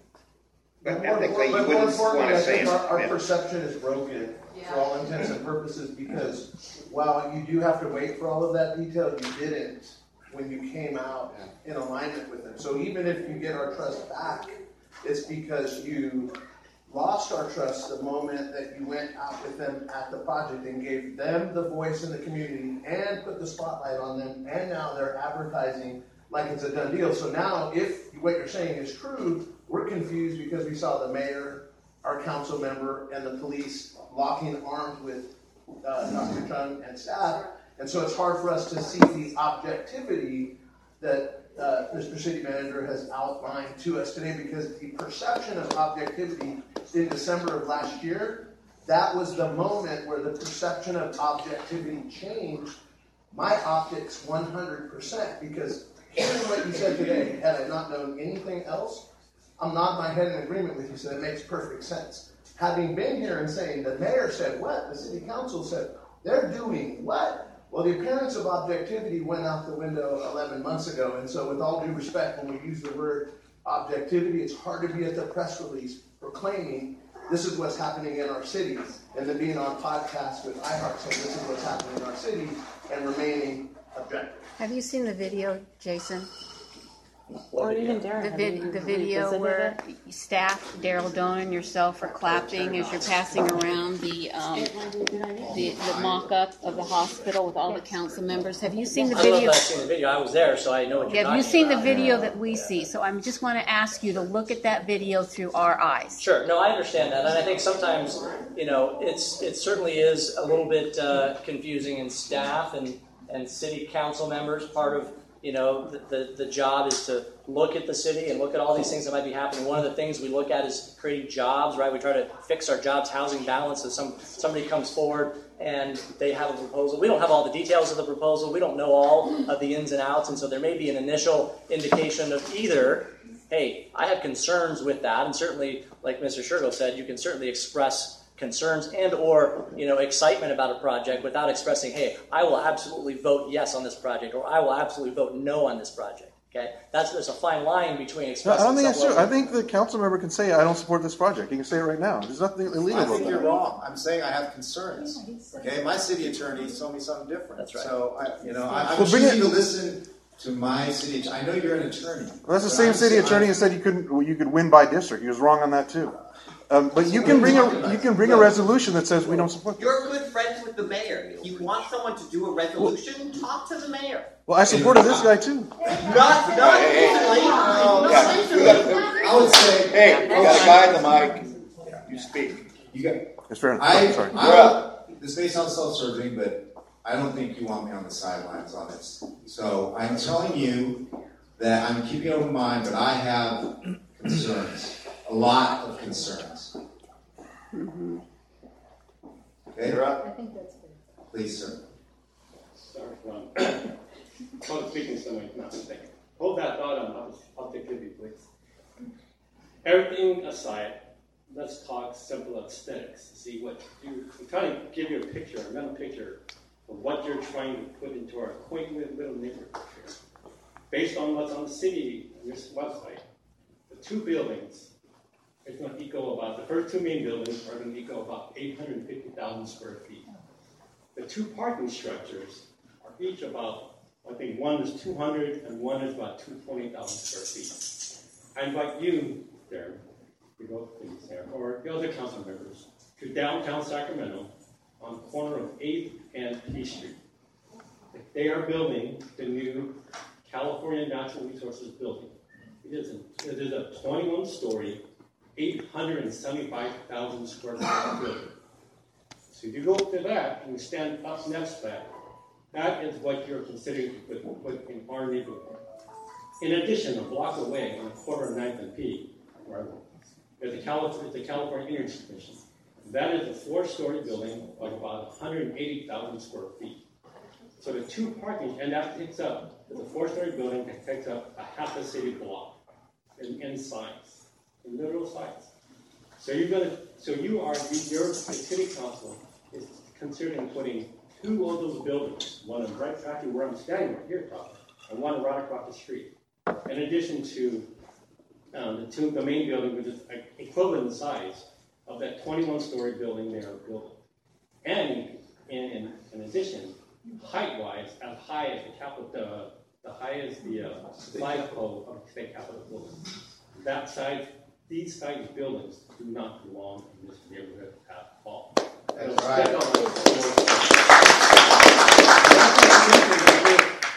There's another couple buildings that are about 30, 40, 50,000 square feet, and another one's 100,000 square feet. Kathy Engel put it best when she called this project a total monstrosity, and it is.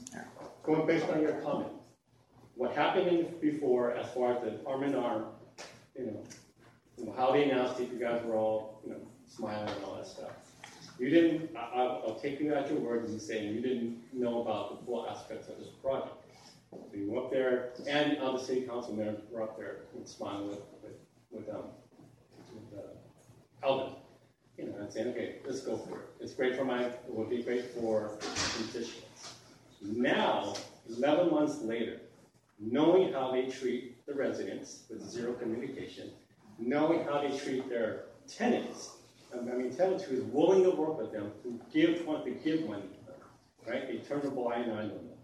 Knowing all this, and their behavior by seeing me is at least shady and borderline unethical for a business And they show that they don't care about anyone but themselves.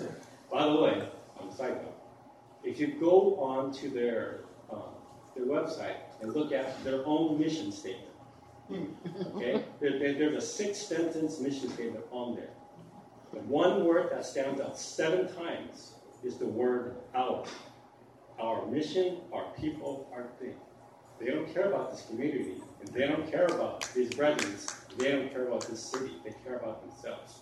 You look at Dignity, where Denise works. You look at Kaiser. You look at Sutter. You look at every other medical facility. Built into their mission project is we care about our community, We care about our project, our patients, and we care about our people. Not our vision, our people, our things. It is not self-centered. That has not, the mission of CNU has not changed. I don't think it will change when they build this project. Back to my question. Now that you see how they treat us, and now how they treat basic community, in future photo ops, and basically how they treat your constituents, okay, I want to get more portion. Are you willing, or would you be willing, to step out of line and in future potential photo op and says, when you tell CNU, you know, guys, I do not like the way you are treating my constituents. I don't like the way you're treating this whole project. I choose, for now, to step aside and not be photographed with you. Yeah, anything to do with the project, I have stayed out. The funny thing is, before all this happened, I was a bit wondering because they have graduation and white coat ceremonies and things, and I'll freely admit that when the mayors were, and I was before Lee, there's Mayor Davis as well. They were always invited to those things, and I thought, this is I'm sorry to say again, in my district, this is the district I represent, but I was like, this is interesting because they never talked to me, So I felt slighted before. I was thinking, what's going on here? But then, of course, since all this happened, and I don't get invited anymore, by the way, because I didn't go. So just to let you know, I've taken that own discipline myself, not to be affiliated with, or give any perception of affiliation. And no offense to the students, they're doing hard work. They're trying to be pharmacists. They're trying to advance themselves and better themselves. And it's unfortunate they're caught in this mess. I mean, they don't know me. I don't know them. I mean, it's so awkward. Even if I see them at the CSD Harvest Festival, I'm just walking right by. And I'm supposed to be, their leader too. So, but I'm trying to, be disciplined in that approach, and so it has nothing to do with them. The folks, any of them, there's nothing to do with them and their efforts to try to advance themselves. But so to your point, I hope that gives you some, understanding what I'm trying to do for myself to do that. But public display of, I won't say support, but to not be seen as the optic of, yes, I promote this, which you could say, if all your 4 council members go up in front of the camera and take a picture, are you willing to say, maybe because of the way this whole project is going, I don't want to do that? Oh yeah, I have no interest in, there's no interest in promoting or being associated with this at the time, because I'm doing my due diligence and as Jason mentioned, trying to be in a semi-judicial role, so just trying to stay away from all of it. Does that help or answer your question at least? Hi. I've been a resident of this neighborhood for 10 years. I have 2 children. They both went or are going through Elliott Ranch, the elementary school. It literally is on East Tarrant. It's not very far. A lot of kids walk home. There's also a soccer field and 3 parks and the clubhouse. So we have a lot of people walking, a lot of children riding their bikes. We already have a lot of traffic issues around the school where the roundabouts are, lots of near misses. I know there has been a death at one of the other schools, so I know that it's an issue. So building this huge monstrosity of a hospital right here, I don't have confidence that the Planning Commission is going to be planning in advance, not like after the fact. I mean, let's look at when Costco got built, nothing was done about bike lanes. So basically, they went and drew green lines on the roads as an afterthought or after plan for the bikes. I would let my kids ride on those bikes and not on those bike lanes. I wouldn't let my husband. I wouldn't ride. It's not safe. Similarly, they never planned for a high school around here. So our kids have to commute 5.5 miles to get to middle school and high school. So that's Pinkerton and Somerset High School, our schools. So I don't have any faith that if you can't even plan for a high school, you can't plan for bike lanes when you're approving these things, that you are going to be planning for our kids who are walking home, to and from school, to the soccer field, to the park, that you're going to be able to plan accordingly so that they are safe. We already know that they said they can't put like speed humps on East Tarrant because it's a major artery for like ambulances and fire trucks. So how do you keep our kids safe? Our kids, they are here after you build this massive hospital, because we know that you're not planning in advance, you're planning after the fact. Yeah.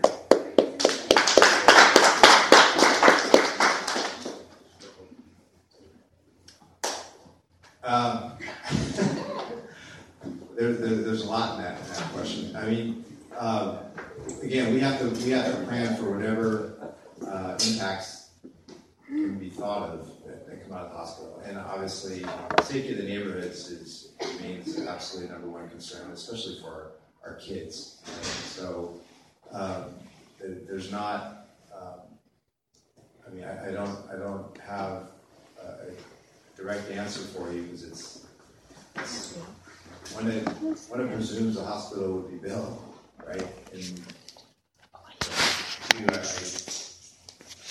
we're not going to stop protecting our kids, and regardless of what's built here. That's public safety is the number one priority, which I think Esther left, but that's one of the things I was very proud to see, is that we're still the safest district in the city. District 1 is still the safest district in the city. Crime's gone down. Let's keep it that way. Yeah, absolutely. No, I know. I'm just saying, but I'm going to say. Well, actually, in this case, that's crime, which is also a worry. But I'm actually talking about cars, fire trucks, ambulances, helicopters. We already have a traffic issue to get on and off the freeway, get in and out of our neighborhood, where this is going to be, when we talk about much bigger scale, we're talking about massive hospital, massive, 12 stories, so, and lots of new workers coming in and out. So it's not enough to say we're going to take care of it. I haven't seen you taking care of the traffic and safety issues of our kids at the moment. Like, Algrove doesn't do a great job. I don't have faith that the Planning Commission is going to be thinking it through before the fact. Not waiting for it to be built and then putting green paint on the road. That doesn't work. Sorry. Thank you. So, yeah, thanks. It was built a lot over time, I guess, is the only thing I could say. The community, you're right. It's not perfect, for sure. Oh, it's not even close to perfect. I mean, I know Davis is uniquely Davis, but they at least try. When they built the Target, they made a concerted effort to have a bike trail like leading to Target. We obviously are not Davis, and we don't want to be Davis, but it does feel like traffic and safety and our kids getting to and from school is not a priority for Algrove. I mean, that's why we don't have buses to get our kids to high school, middle school. We have our high schools, middle schools all the way across town, so all of these parents are driving to and from all the time. And we put green paint on the road and call that a bike lane after the fact. So I think we try to mitigate as much as we can, and relating to schools, the city doesn't have control over when schools are built or any of that kind of stuff. That's the school district. So we work with them as much as we can. As far as the green bike lanes, that's a relatively new thing that cities are doing. It's shouldn't be looked at as an afterthought. It's to improve safety on the bike lane. So bike lanes already exist. Painting the green paint on there is meant to get the attention of the drivers, to help it stand out more. There's been a lot of studies done across the world that by painting the bike lanes a different color like green, it helps it stand out and it helps improve safety. So that's why we did it, and we're doing it in other parts of the city as well. And so for as far as the hospital goes, through these studies, we'll determine what the impacts of that are going to be. And if the council decides to move forward, there will be all kinds of mitigation to address the concerns. We look at bicycle traffic, we look at pedestrian traffic, vehicle traffic, all those things get sorted out. Shouldn't be done after the fact, I agree. It should be done before, part of the planning. It's part of the approval process that we go through. It doesn't mean we're perfect, and a lot of the legacy things we have in Elk Grove are left over from the county. City's only been a city for 20. Most of the stuff was built long before the city was ever a city. So it's hard to retrofit stuff after the fact. After people have their properties, you have to go back in and buy additional right-of-way and widen things. It's just, not to say we can't do it, but it's very expensive and very difficult after it's been built. And most of the stuff in this area was built long before the city became a city. All right.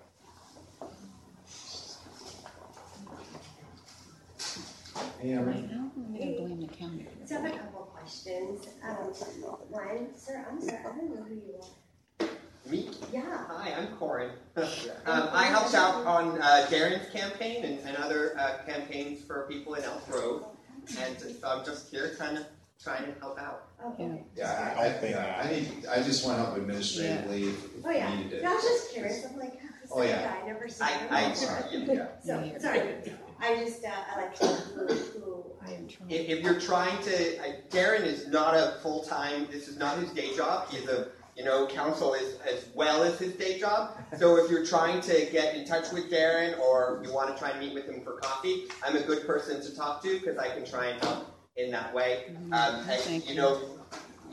You all have day jobs too, and so this is a big thing for you. So I'm not trying to minimize that, but he is doing this on top of his day job, being a council member. That's what he signed up for. Is that right? It is what he signed up for. So, Mr. Hall, Too much, you can resign. Okay, so I have a question. This is going to be more Jason. I just want to clarify something that I did ask at City Council that What's his name right now? It's his campaign. The question is, my understanding was that until the zoning gets approved, CNU cannot demolish this property. Is that correct? Well, no, they can get a permit. Oh, yes, it was him. Thank you. So my understanding was that, and I asked him very directly at City Council meeting, was that this property can't be demolished until, he said, yes, they have to get a permit for demolishment, and he said, not until it's been rezoned can this property be demolished. So I guess what I'm asking is for confirmation so Mr. Holloway knows, and then my follow-up question will go with that. So if you spoke with Mr. Blog, Antonio. Antonio, yes. Yeah, he's our planning manager, so he has all the information about zoning and permitting and all those. He's overseeing all the entitlement process through CNU, and so I don't want to contradict what he told you. I don't have all the information that I would need in order to give you an answer right now, whether that's the case. So I don't know that I can say anything different than what he told you. If that's what he said, I would rely on his knowledge and judgment. Yeah. But so my purpose was just for Mr. Holloway to hear that information. So the second part of it is, just through press releases, Facebook, whatever, and seeing what's happening with the properties here. 3 tenants have already made deals. Several of the tenants already are trying to make deals or looking at other avenues. Mr. Weaver, unfortunately, I didn't know you were leaving next year. That kind of sucks. So my concern is being in healthcare, working in administration, whatnot. It takes 5 to 7 years once you get the entitlements to finish a hospital. Maybe not the construction of the hospital, but before you get all the licensing, floor by floor, Oshpod itself is a 2-year process. We're not even close to Oshpod. If it's a 5 to 7 year process, once the entitlements and Oshpod says, yes, you can build a hospital, but we still have to license you. And JCOHED still has to license, and everybody still has to come in, all the Department of Health, the State Department of Health, the local county, all the stuff that we go through on a day-to-day basis whenever for a large healthcare organization. If that's 5 to 7 years out, does that mean we're going to have an empty shopping center for 5 to 7 years and the blight that Gary Davis has been talking about is now going to occur? What's the rush to get these people out instead of letting them continue to have their business? Because y'all have to get the EIR, and that's going to be at least 18 months. Once the EIR gets done, we'll have to review it. It's a long process. We all know it's a long process. We all know 2022 is not happening in reality, right? Anybody in healthcare knows this. The city knows this. The city manager knows this. The only people who don't seem to know this is unfortunately the organization. And I don't know if you guys know this, but are maybe marketing differently. If that's the case, why are we pushing these people out? We're losing a barber that my family uses. I go to Stone Bay. Because it's awesome, pretty awesome. We're losing businesses. But y'all can't build a hospital yet. So, so really I'm kind of using you to go to him. It's all right. But what's the push? We're going to have an empty, vacant lot that's going to get tagged. It's going to get, kids are kids. They're going to come in and do what they do. We do see homeless walking through now. I see some guys walking around. Crime has gone up.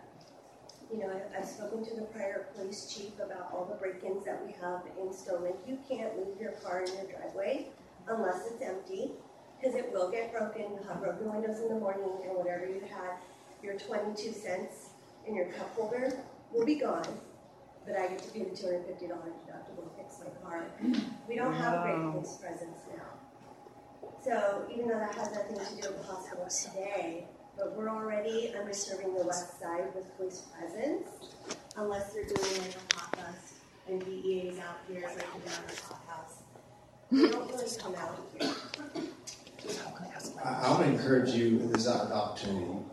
When that people get roasted and things, call it in. It is being called in. Okay, good. I just want you to, because I got the stats from this chief right here this morning.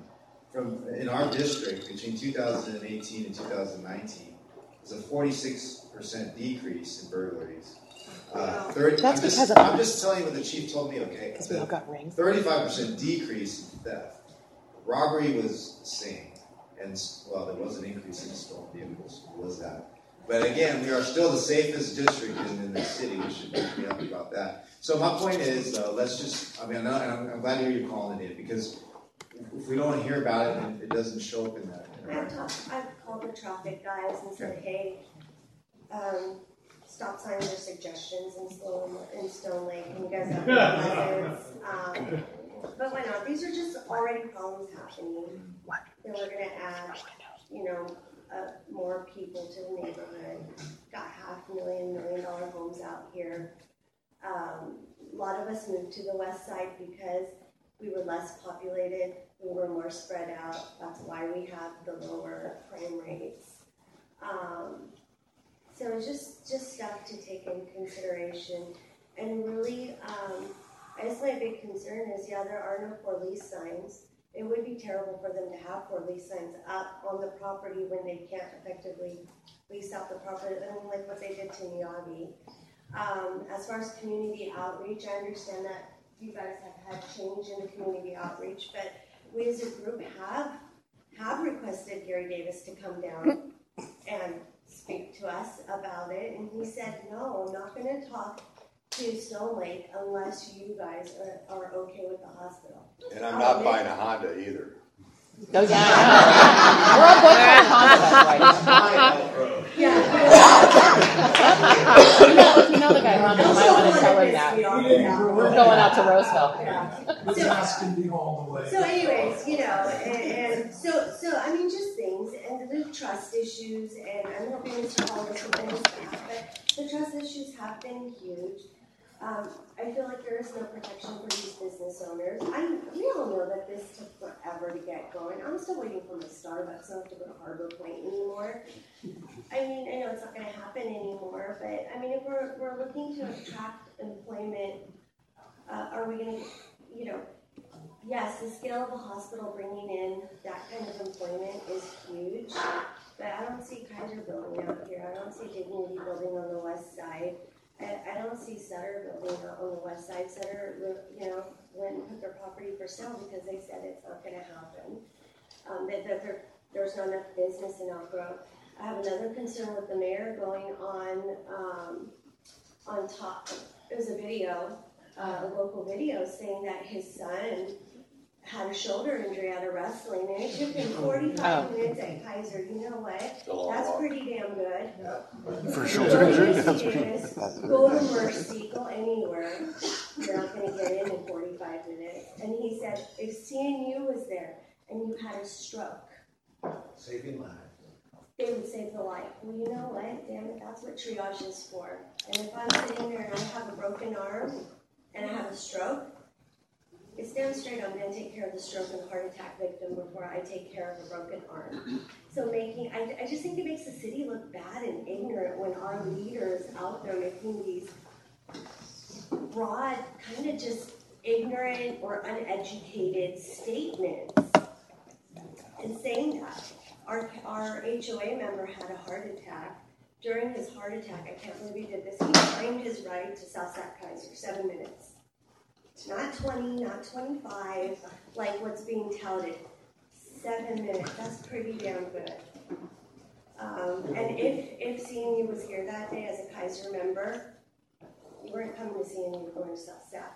55% of Elk Grove residents have Kaiser. I heard it was 7. Well, can I go there? These are just things that to take into consideration. I know Darren heard all this before, and Jason you as well, but really just using this as a platform to explain to Mr. Holloway that we are an educated community. There's a lot of professionals who live out here. We're not dumb. It's much easier to pull this crap over on an uneducated population. Get it?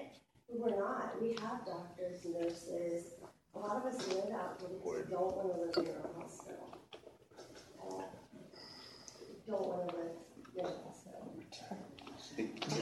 Thank you. Can I go next? Deanna, if you don't mind, I'm going to have Kathy go first. I'm just going to stay here And because there's I no have green a lane to get to the microphone. sure.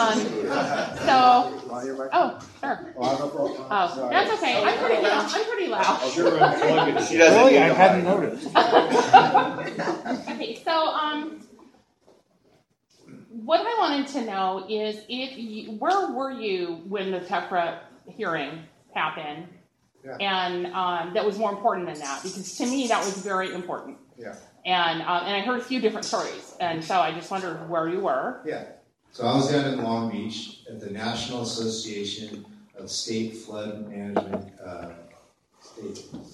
Association of States. It's a national flood conference of which I was a panelist for homeless encampments on levees of a bill that Assemblymember Cooper was carrying, and that the board and other folks in the flood community were party to, support of. So I was speaking to that national panel at one of the military bases down there. Okay, and so how would you have voted had you done that? So at that time, I was looking back at, first of all, it was 4-0. So I noticed that my vote wouldn't have made a difference. But I just like that. I know. But I did say, I think I said earlier, when I look at what the TEFRA hearing is about, it's not committing money, city to any funds. It forces a public process to make things more transparent because it's a nonprofit, and it forces the requirements of getting public financing. To me, it's a higher threshold. So there are things that would need to be in place in order for everybody to invest. So there's a question of viability that everybody's always had. Where's the money coming from?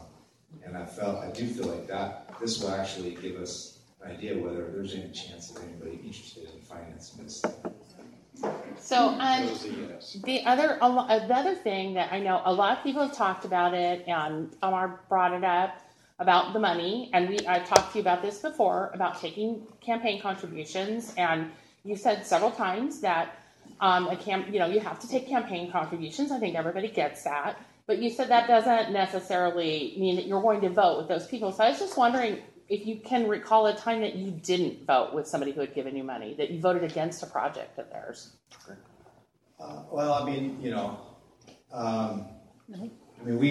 So the thing about the project process is, you have a chance to work things out, like what I'd hoped. will normally happen, which is outreach to the community and those things. And if your concerns are resolved, usually you're able to, vote. Hopefully you're able to vote yes. But sometimes you. So I don't necessarily. I don't remember if there's a time where we couldn't reach agreement, but that doesn't mean that I took money either or received money, any campaign contributions. I mean, there's more. So there's things that have to do with city business that are not project applications that affect stakeholder groups and their thing, and so that I've argued for or against, and I've never taken or received contributions from those organizations, non-union organizations, right? So there are things like that. But projects, I am pro-business. I'm pro-business, and I believe in economic development, but it's got to be done right. It's got to be done right, and that doesn't count.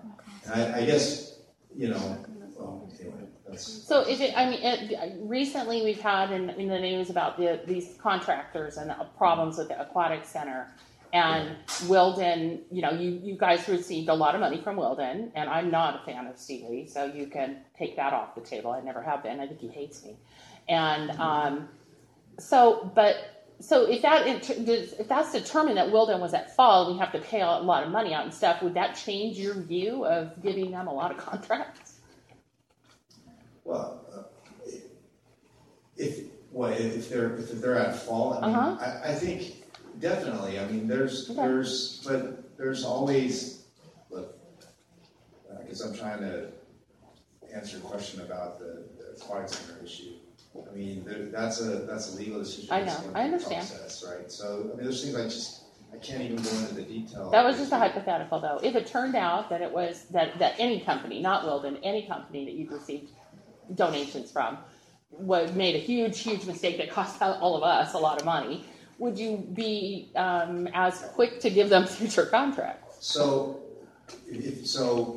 under your circumstances, if something costs you a lot of money and they're at fault and they're malicious or whatever, I mean, yeah, I don't want to be necessarily associated with that. But that's, contributions. I didn't make the law, Kathy. Okay, yeah. I mean, contributions are freedom of speech.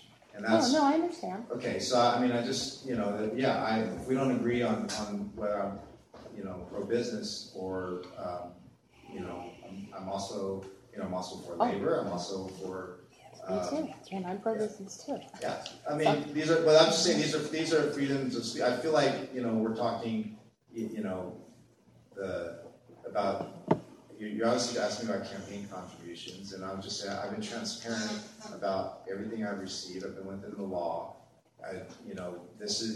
Look, I've never been in politics before, but I do, I understand this is where, you have to raise money and run campaigns, and these things cost money. So that's, So just one last question.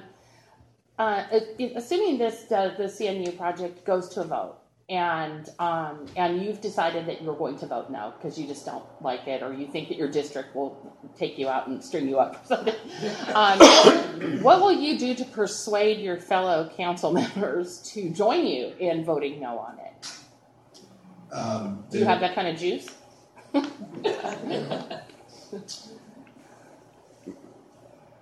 don't. No. I'm trying to be humble. I mean, look, I think that I've earned their trust when I ran for mayor. I think they know how one processes things and does his diligence and homework on things. And I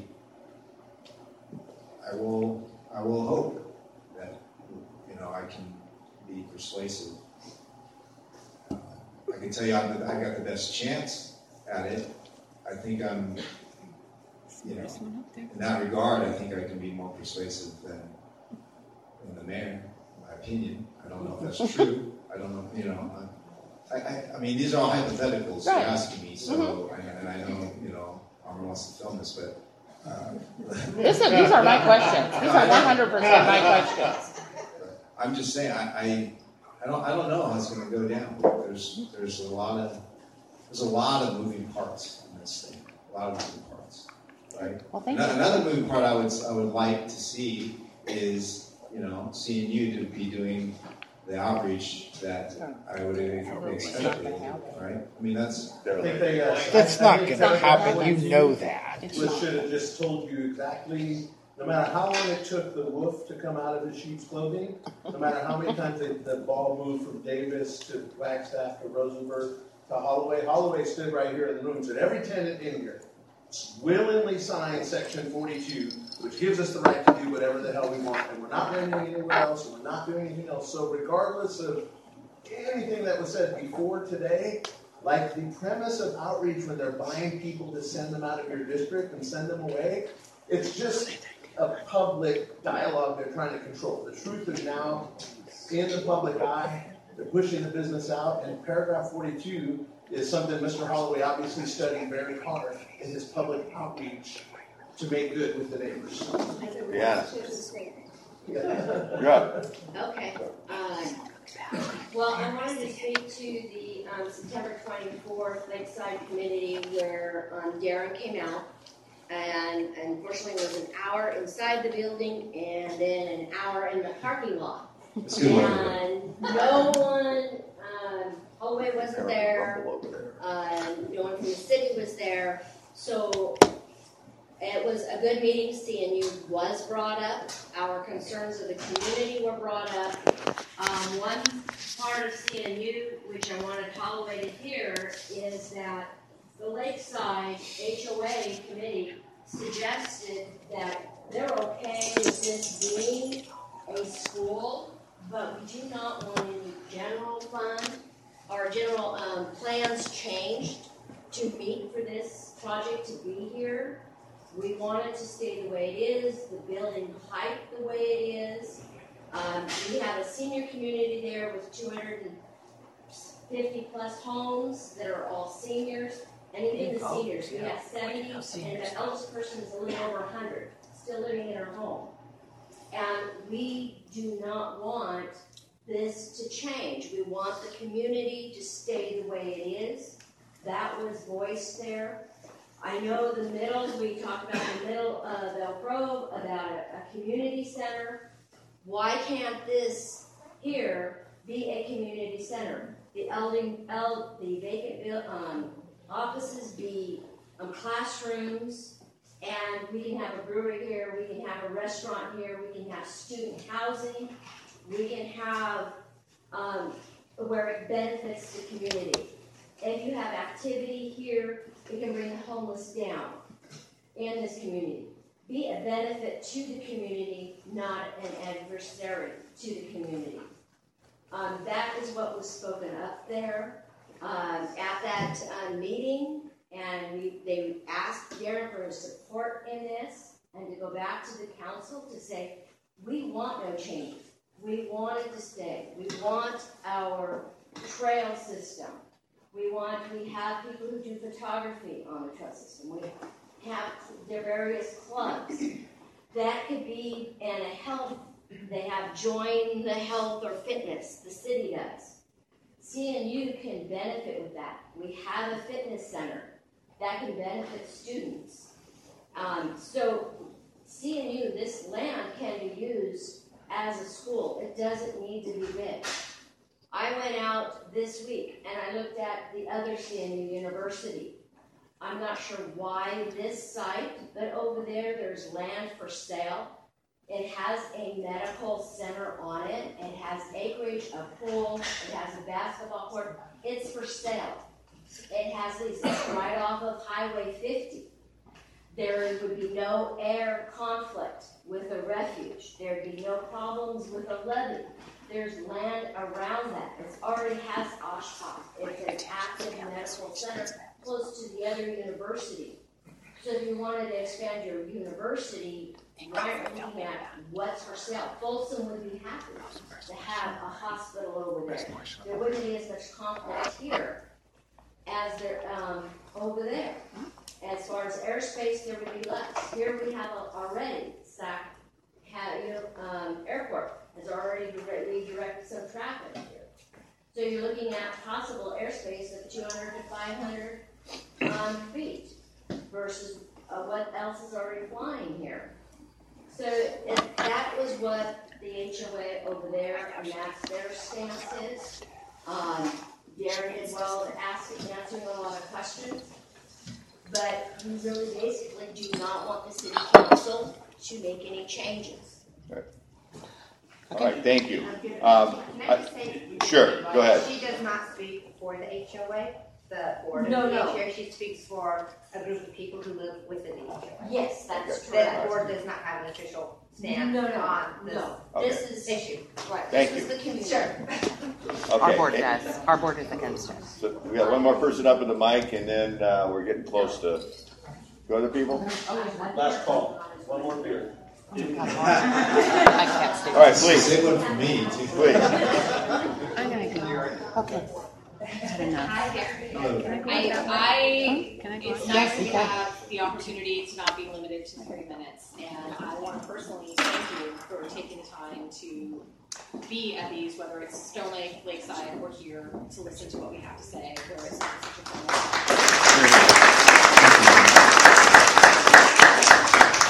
With that, I do not envy you. I could not personally sit there and listen to all of the negativity and not just want to scream something in response. So here's to you for having that patience within yourself to do that. To capitalize on what she was saying as far as like, why don't they put the zoning first? Why doesn't that become the first issue? I don't know anything about building businesses. I don't know anything about politics, but anyone that I've spoken to with regards to this, the whole cart before the horse concept that everybody keeps talking about, there seems to be a normal process, or what would be perceived to be a normal process of how this should go. Yeah. So the fact that CMU is investing all of this money and they are continuing to go forward with all of this without having all of these pieces in place ahead of time, to me speaks that they know something, or they're in with someone where there is some arrangement, some agreement, some backdoor green light that is not public knowledge. And that's the only reason why they're going forward. It does not make any sense for any knowledgeable, successful business to go ahead and do all of these other things and expend all of this other money unless they knew that they had assurances that their plan was going to be voted for, whether it's rezoning, whether it's flood levies, whether or not it was going to go forward. So that's the scariest thing to us as your constituents and as our community. We don't know the truth, and we're not going to know the truth until all is said and done. I know I personally, if CMU comes in, I'm leaving. I'm out. I'm selling my house. I'm gone because I don't want to be a part of this.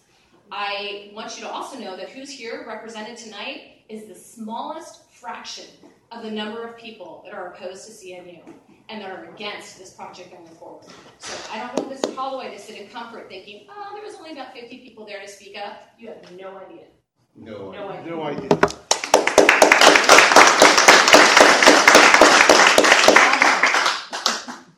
The hardest thing to digest about this whole thing is whoever does the PR for CMU, the consistent lie after lie and just misrepresentation. There's no coming back from this, in my opinion, for what they've done and what they haven't done and the way that they've treated these business owners. How do you feel knowing that these businesses that you patronize are being basically run out? They would love nothing more than for this to sit like a big vacant ghost business center so that way they can come in and say, look what we've done. Look what we've done with this empty, blighted eyesore that Gary Davis called it. This business center was at much greater capacity before CMU came in and made that announcement and started running people out of the door. It's disgusting. The way they've treated our city.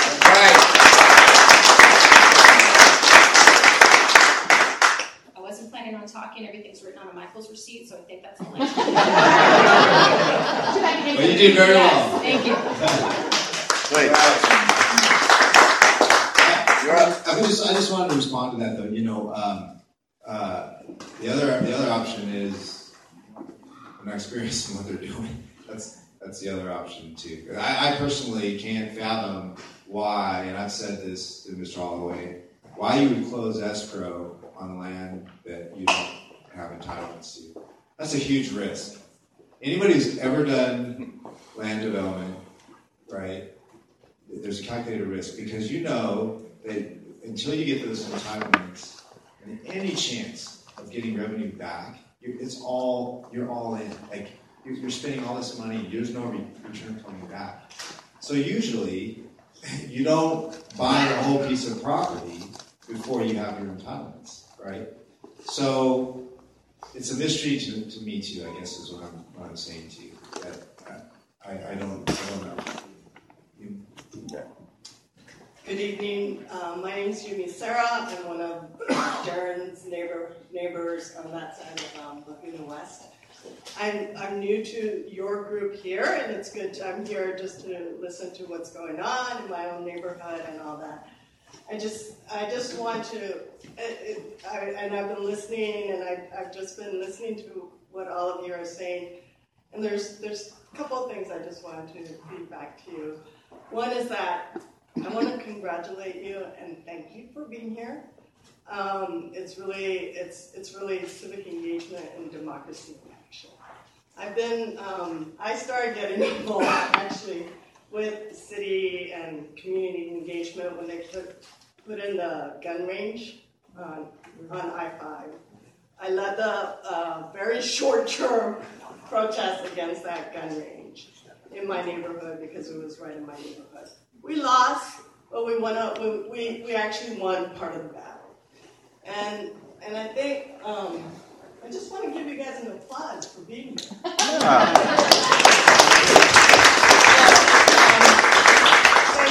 Thank you all for really showing democracy in action.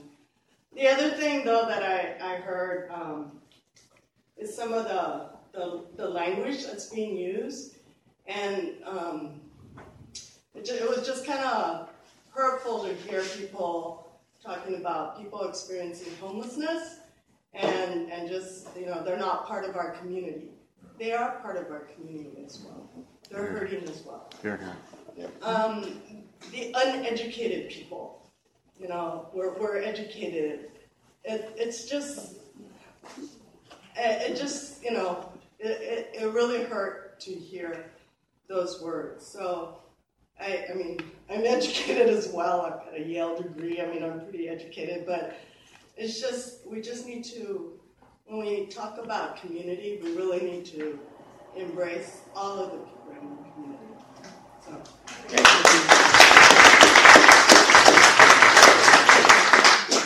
Councilman Ed Klinenberg, I'm also from North Overland Lakeside. Good to see you. Just again, thank you for coming out here. We've had you over in our clubhouse before. I just want to talk kind of a little bit to remind people, because we started talking about this idea of we're doing there's all the opposition here, but ultimately it's up to the 5 members of the council to make that decision. We had an aha moment back in around 2002, 2003 with Maritime West, which is that development just north of here, Elk Grove. You probably see it, with big empty field there. There was an example where an out-of-town developer came in, basically had their own ideas what they wanted to do, took all our job-creating areas over there.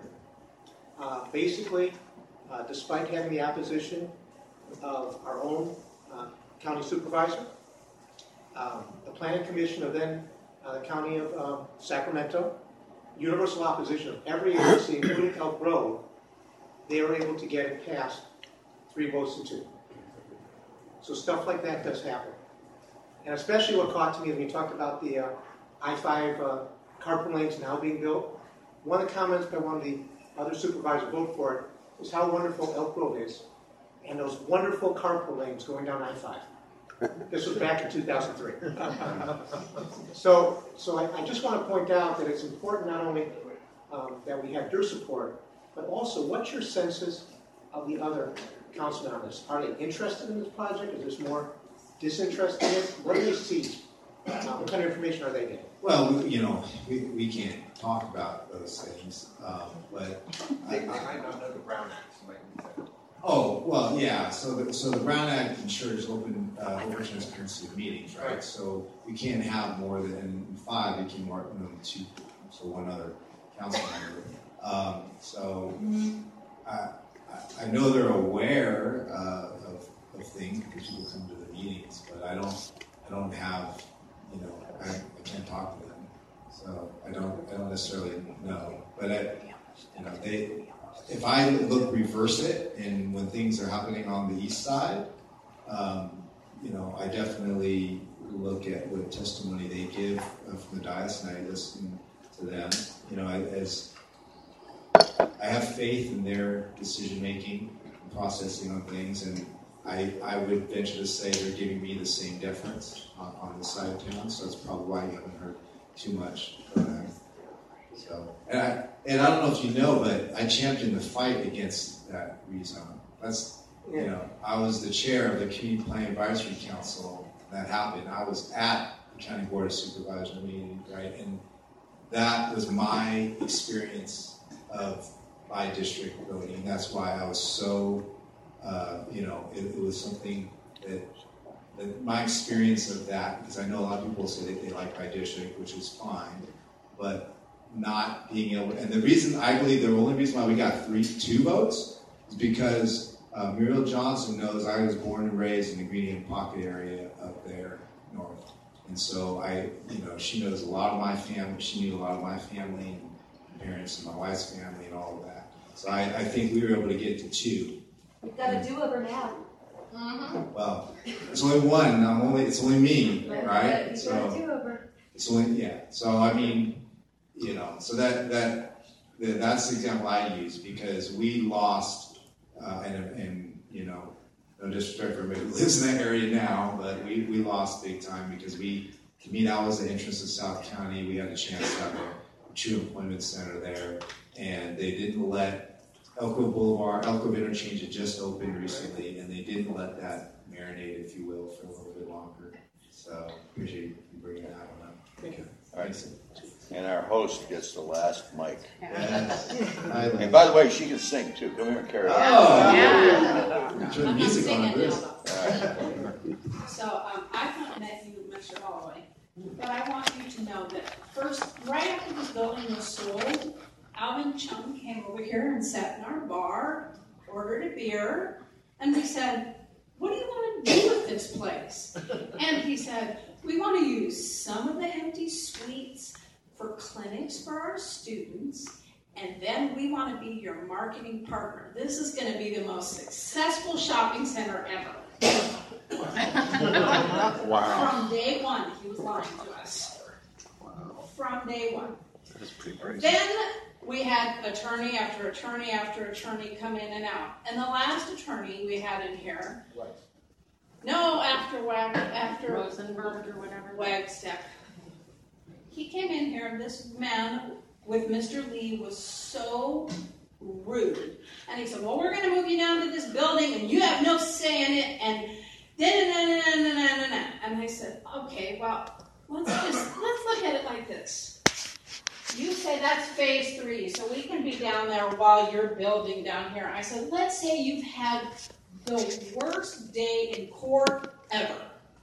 The judge picked on you, everybody picked on you, and you just want to go somewhere and sit on the patio and have a beer. Are you going to go in a construction zone?" He said, "That's irrelevant." And I said, "It's not irrelevant to my bottom line." And he said, "Well, legally, it's irrelevant." Paragraph 42. Paragraph 42. Outreach. I would like to know if any of you had your day from hell at work, you want to come sit on my patio while they're jackhammering or building or hammering. I work in a construction zone. Brian knows where I work. I work at the Echo Water Project, and I don't even work where they're doing construction. Do you know what they give us, employees? Car wash cards. I don't even work where they're building, but there's so much dirt and dust that they get free car washes. So the idea that they can mitigate dust, noise, any of that stuff is nonsense. Nonsense. The other thing I would like to do is thank everybody who has patronized our business. I don't know if you've been in our back room, but we had a little car show here in June. for the Tara O'Sullivan Memorial Fund, and we raised $10,000.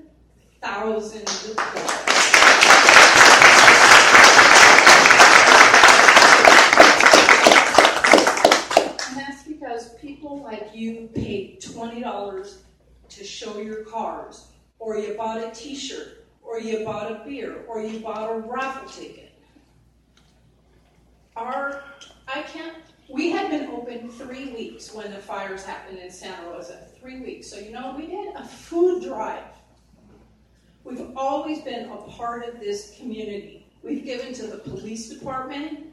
Right now, if you drink a glass of Military Working Dog, $1 of that beer goes to the Veterans Memorial being built. Because in case you haven't noticed, my husband, Marine.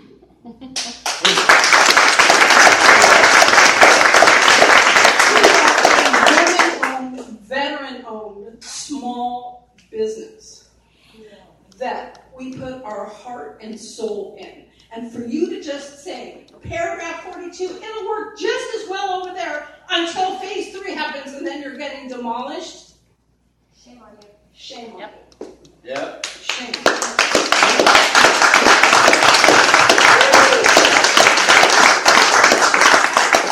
All right. Thank you, and Liz and Dave, thank you very much. Thank you.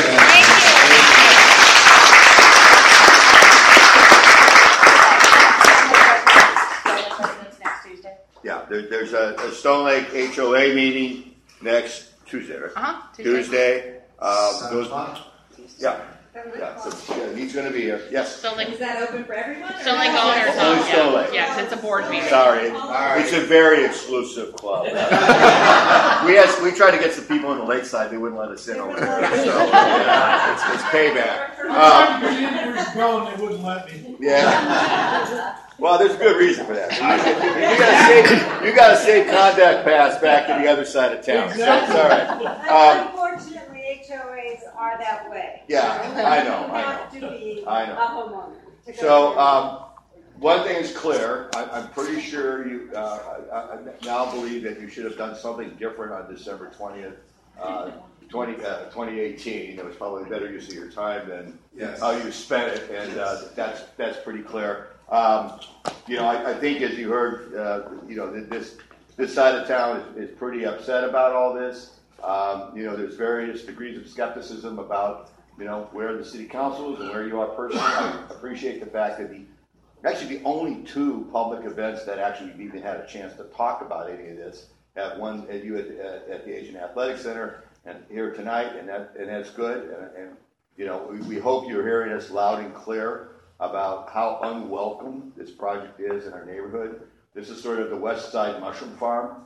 We're kept in the dark, covered with bullshit. When our heads popped up, they're going like, private property is a done deal. Okay?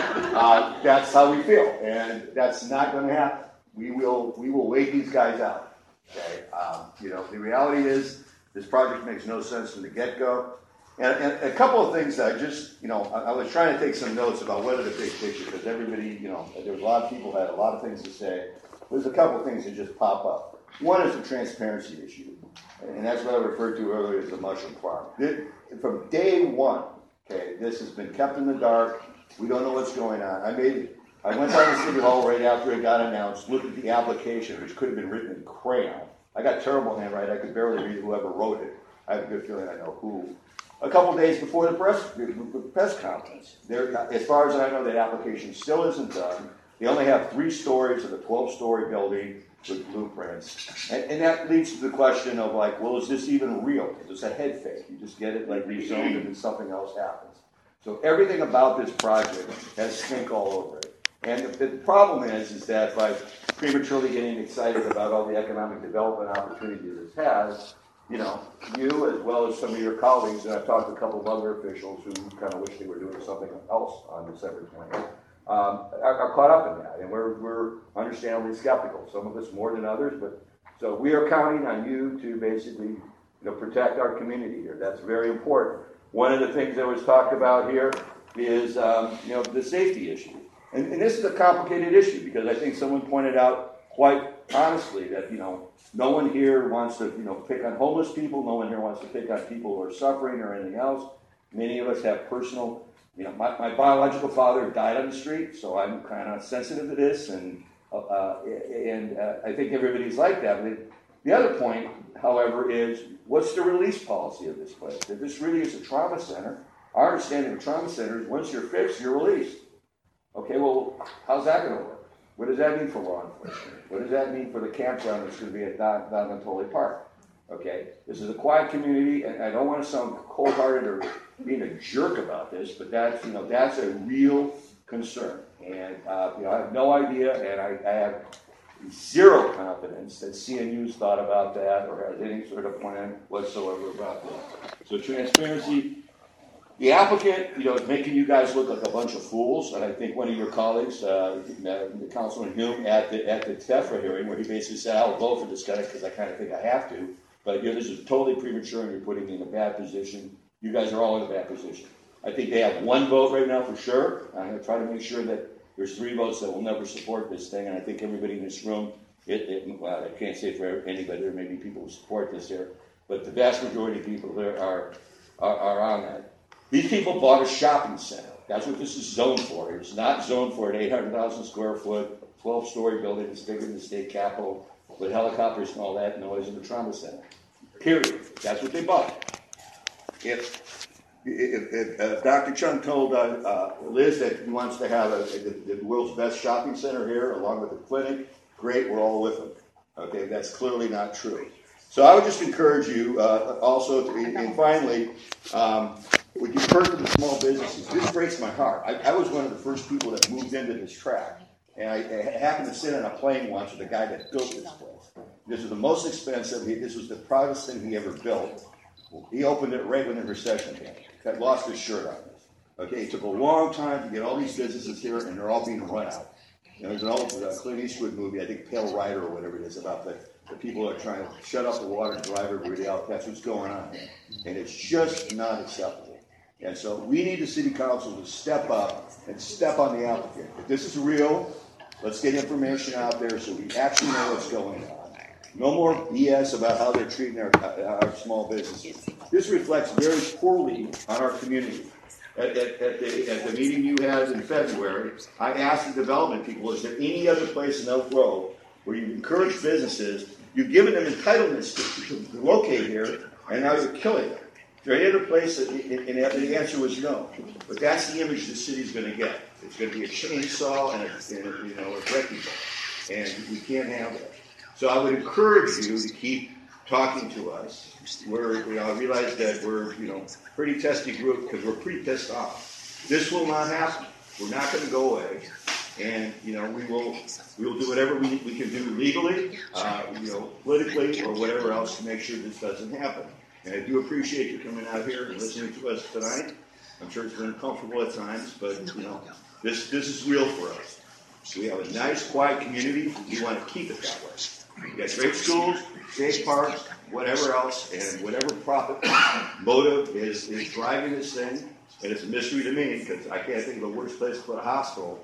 But it will not happen. We will stand in the way the whole time. So we appreciate you coming out, and we would encourage you to continue reaching out to us, and we will. We're not a quiet group. You'll continue to hear from us, and I just want you to know that this is this is the issue for this side of the community. Whatever else we may agree or disagree on, this is one. It will not pass here. It will not. We will not go. We will not just quietly let it happen. So thank you again for coming out, and Jan, thank you for your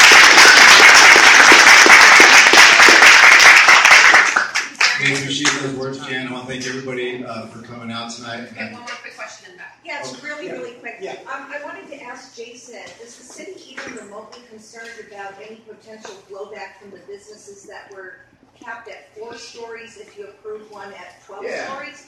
I mean, the Holiday Inn, for example, I think, if I remember correctly, if they went up a single more story, then the snowy egret was going to crash into it and die. So is that same bird going to somehow go around a 12-story building? I mean, are you worried that we might get sued from the people that would have liked to have 12 stories. We might take legal action on council for coming out on December 20th last year and violating our right to quiet enjoyment, and that could be quite expensive for the city. And I know that's not your issue, but a city manager has to cost that people on this. So, point noted, in the environmental studies, they will look at that. Like I mentioned, that analysis will be all summed up in the environmental document. And I know it's late, but I also just want to, again, thank all of you for coming out with feedback. I really appreciate it and the engagement. I'm here, some of this was stuff to hear, but I'm here because I care. I hope that comes across. I care about this community. Thank you very much. Can you please let the other council members know what happened here tonight? I'm happy to announce that during council comments. That's what I can do. That's my point earlier. Yeah. All right. Thank you. Thank you. And thank you all for coming out.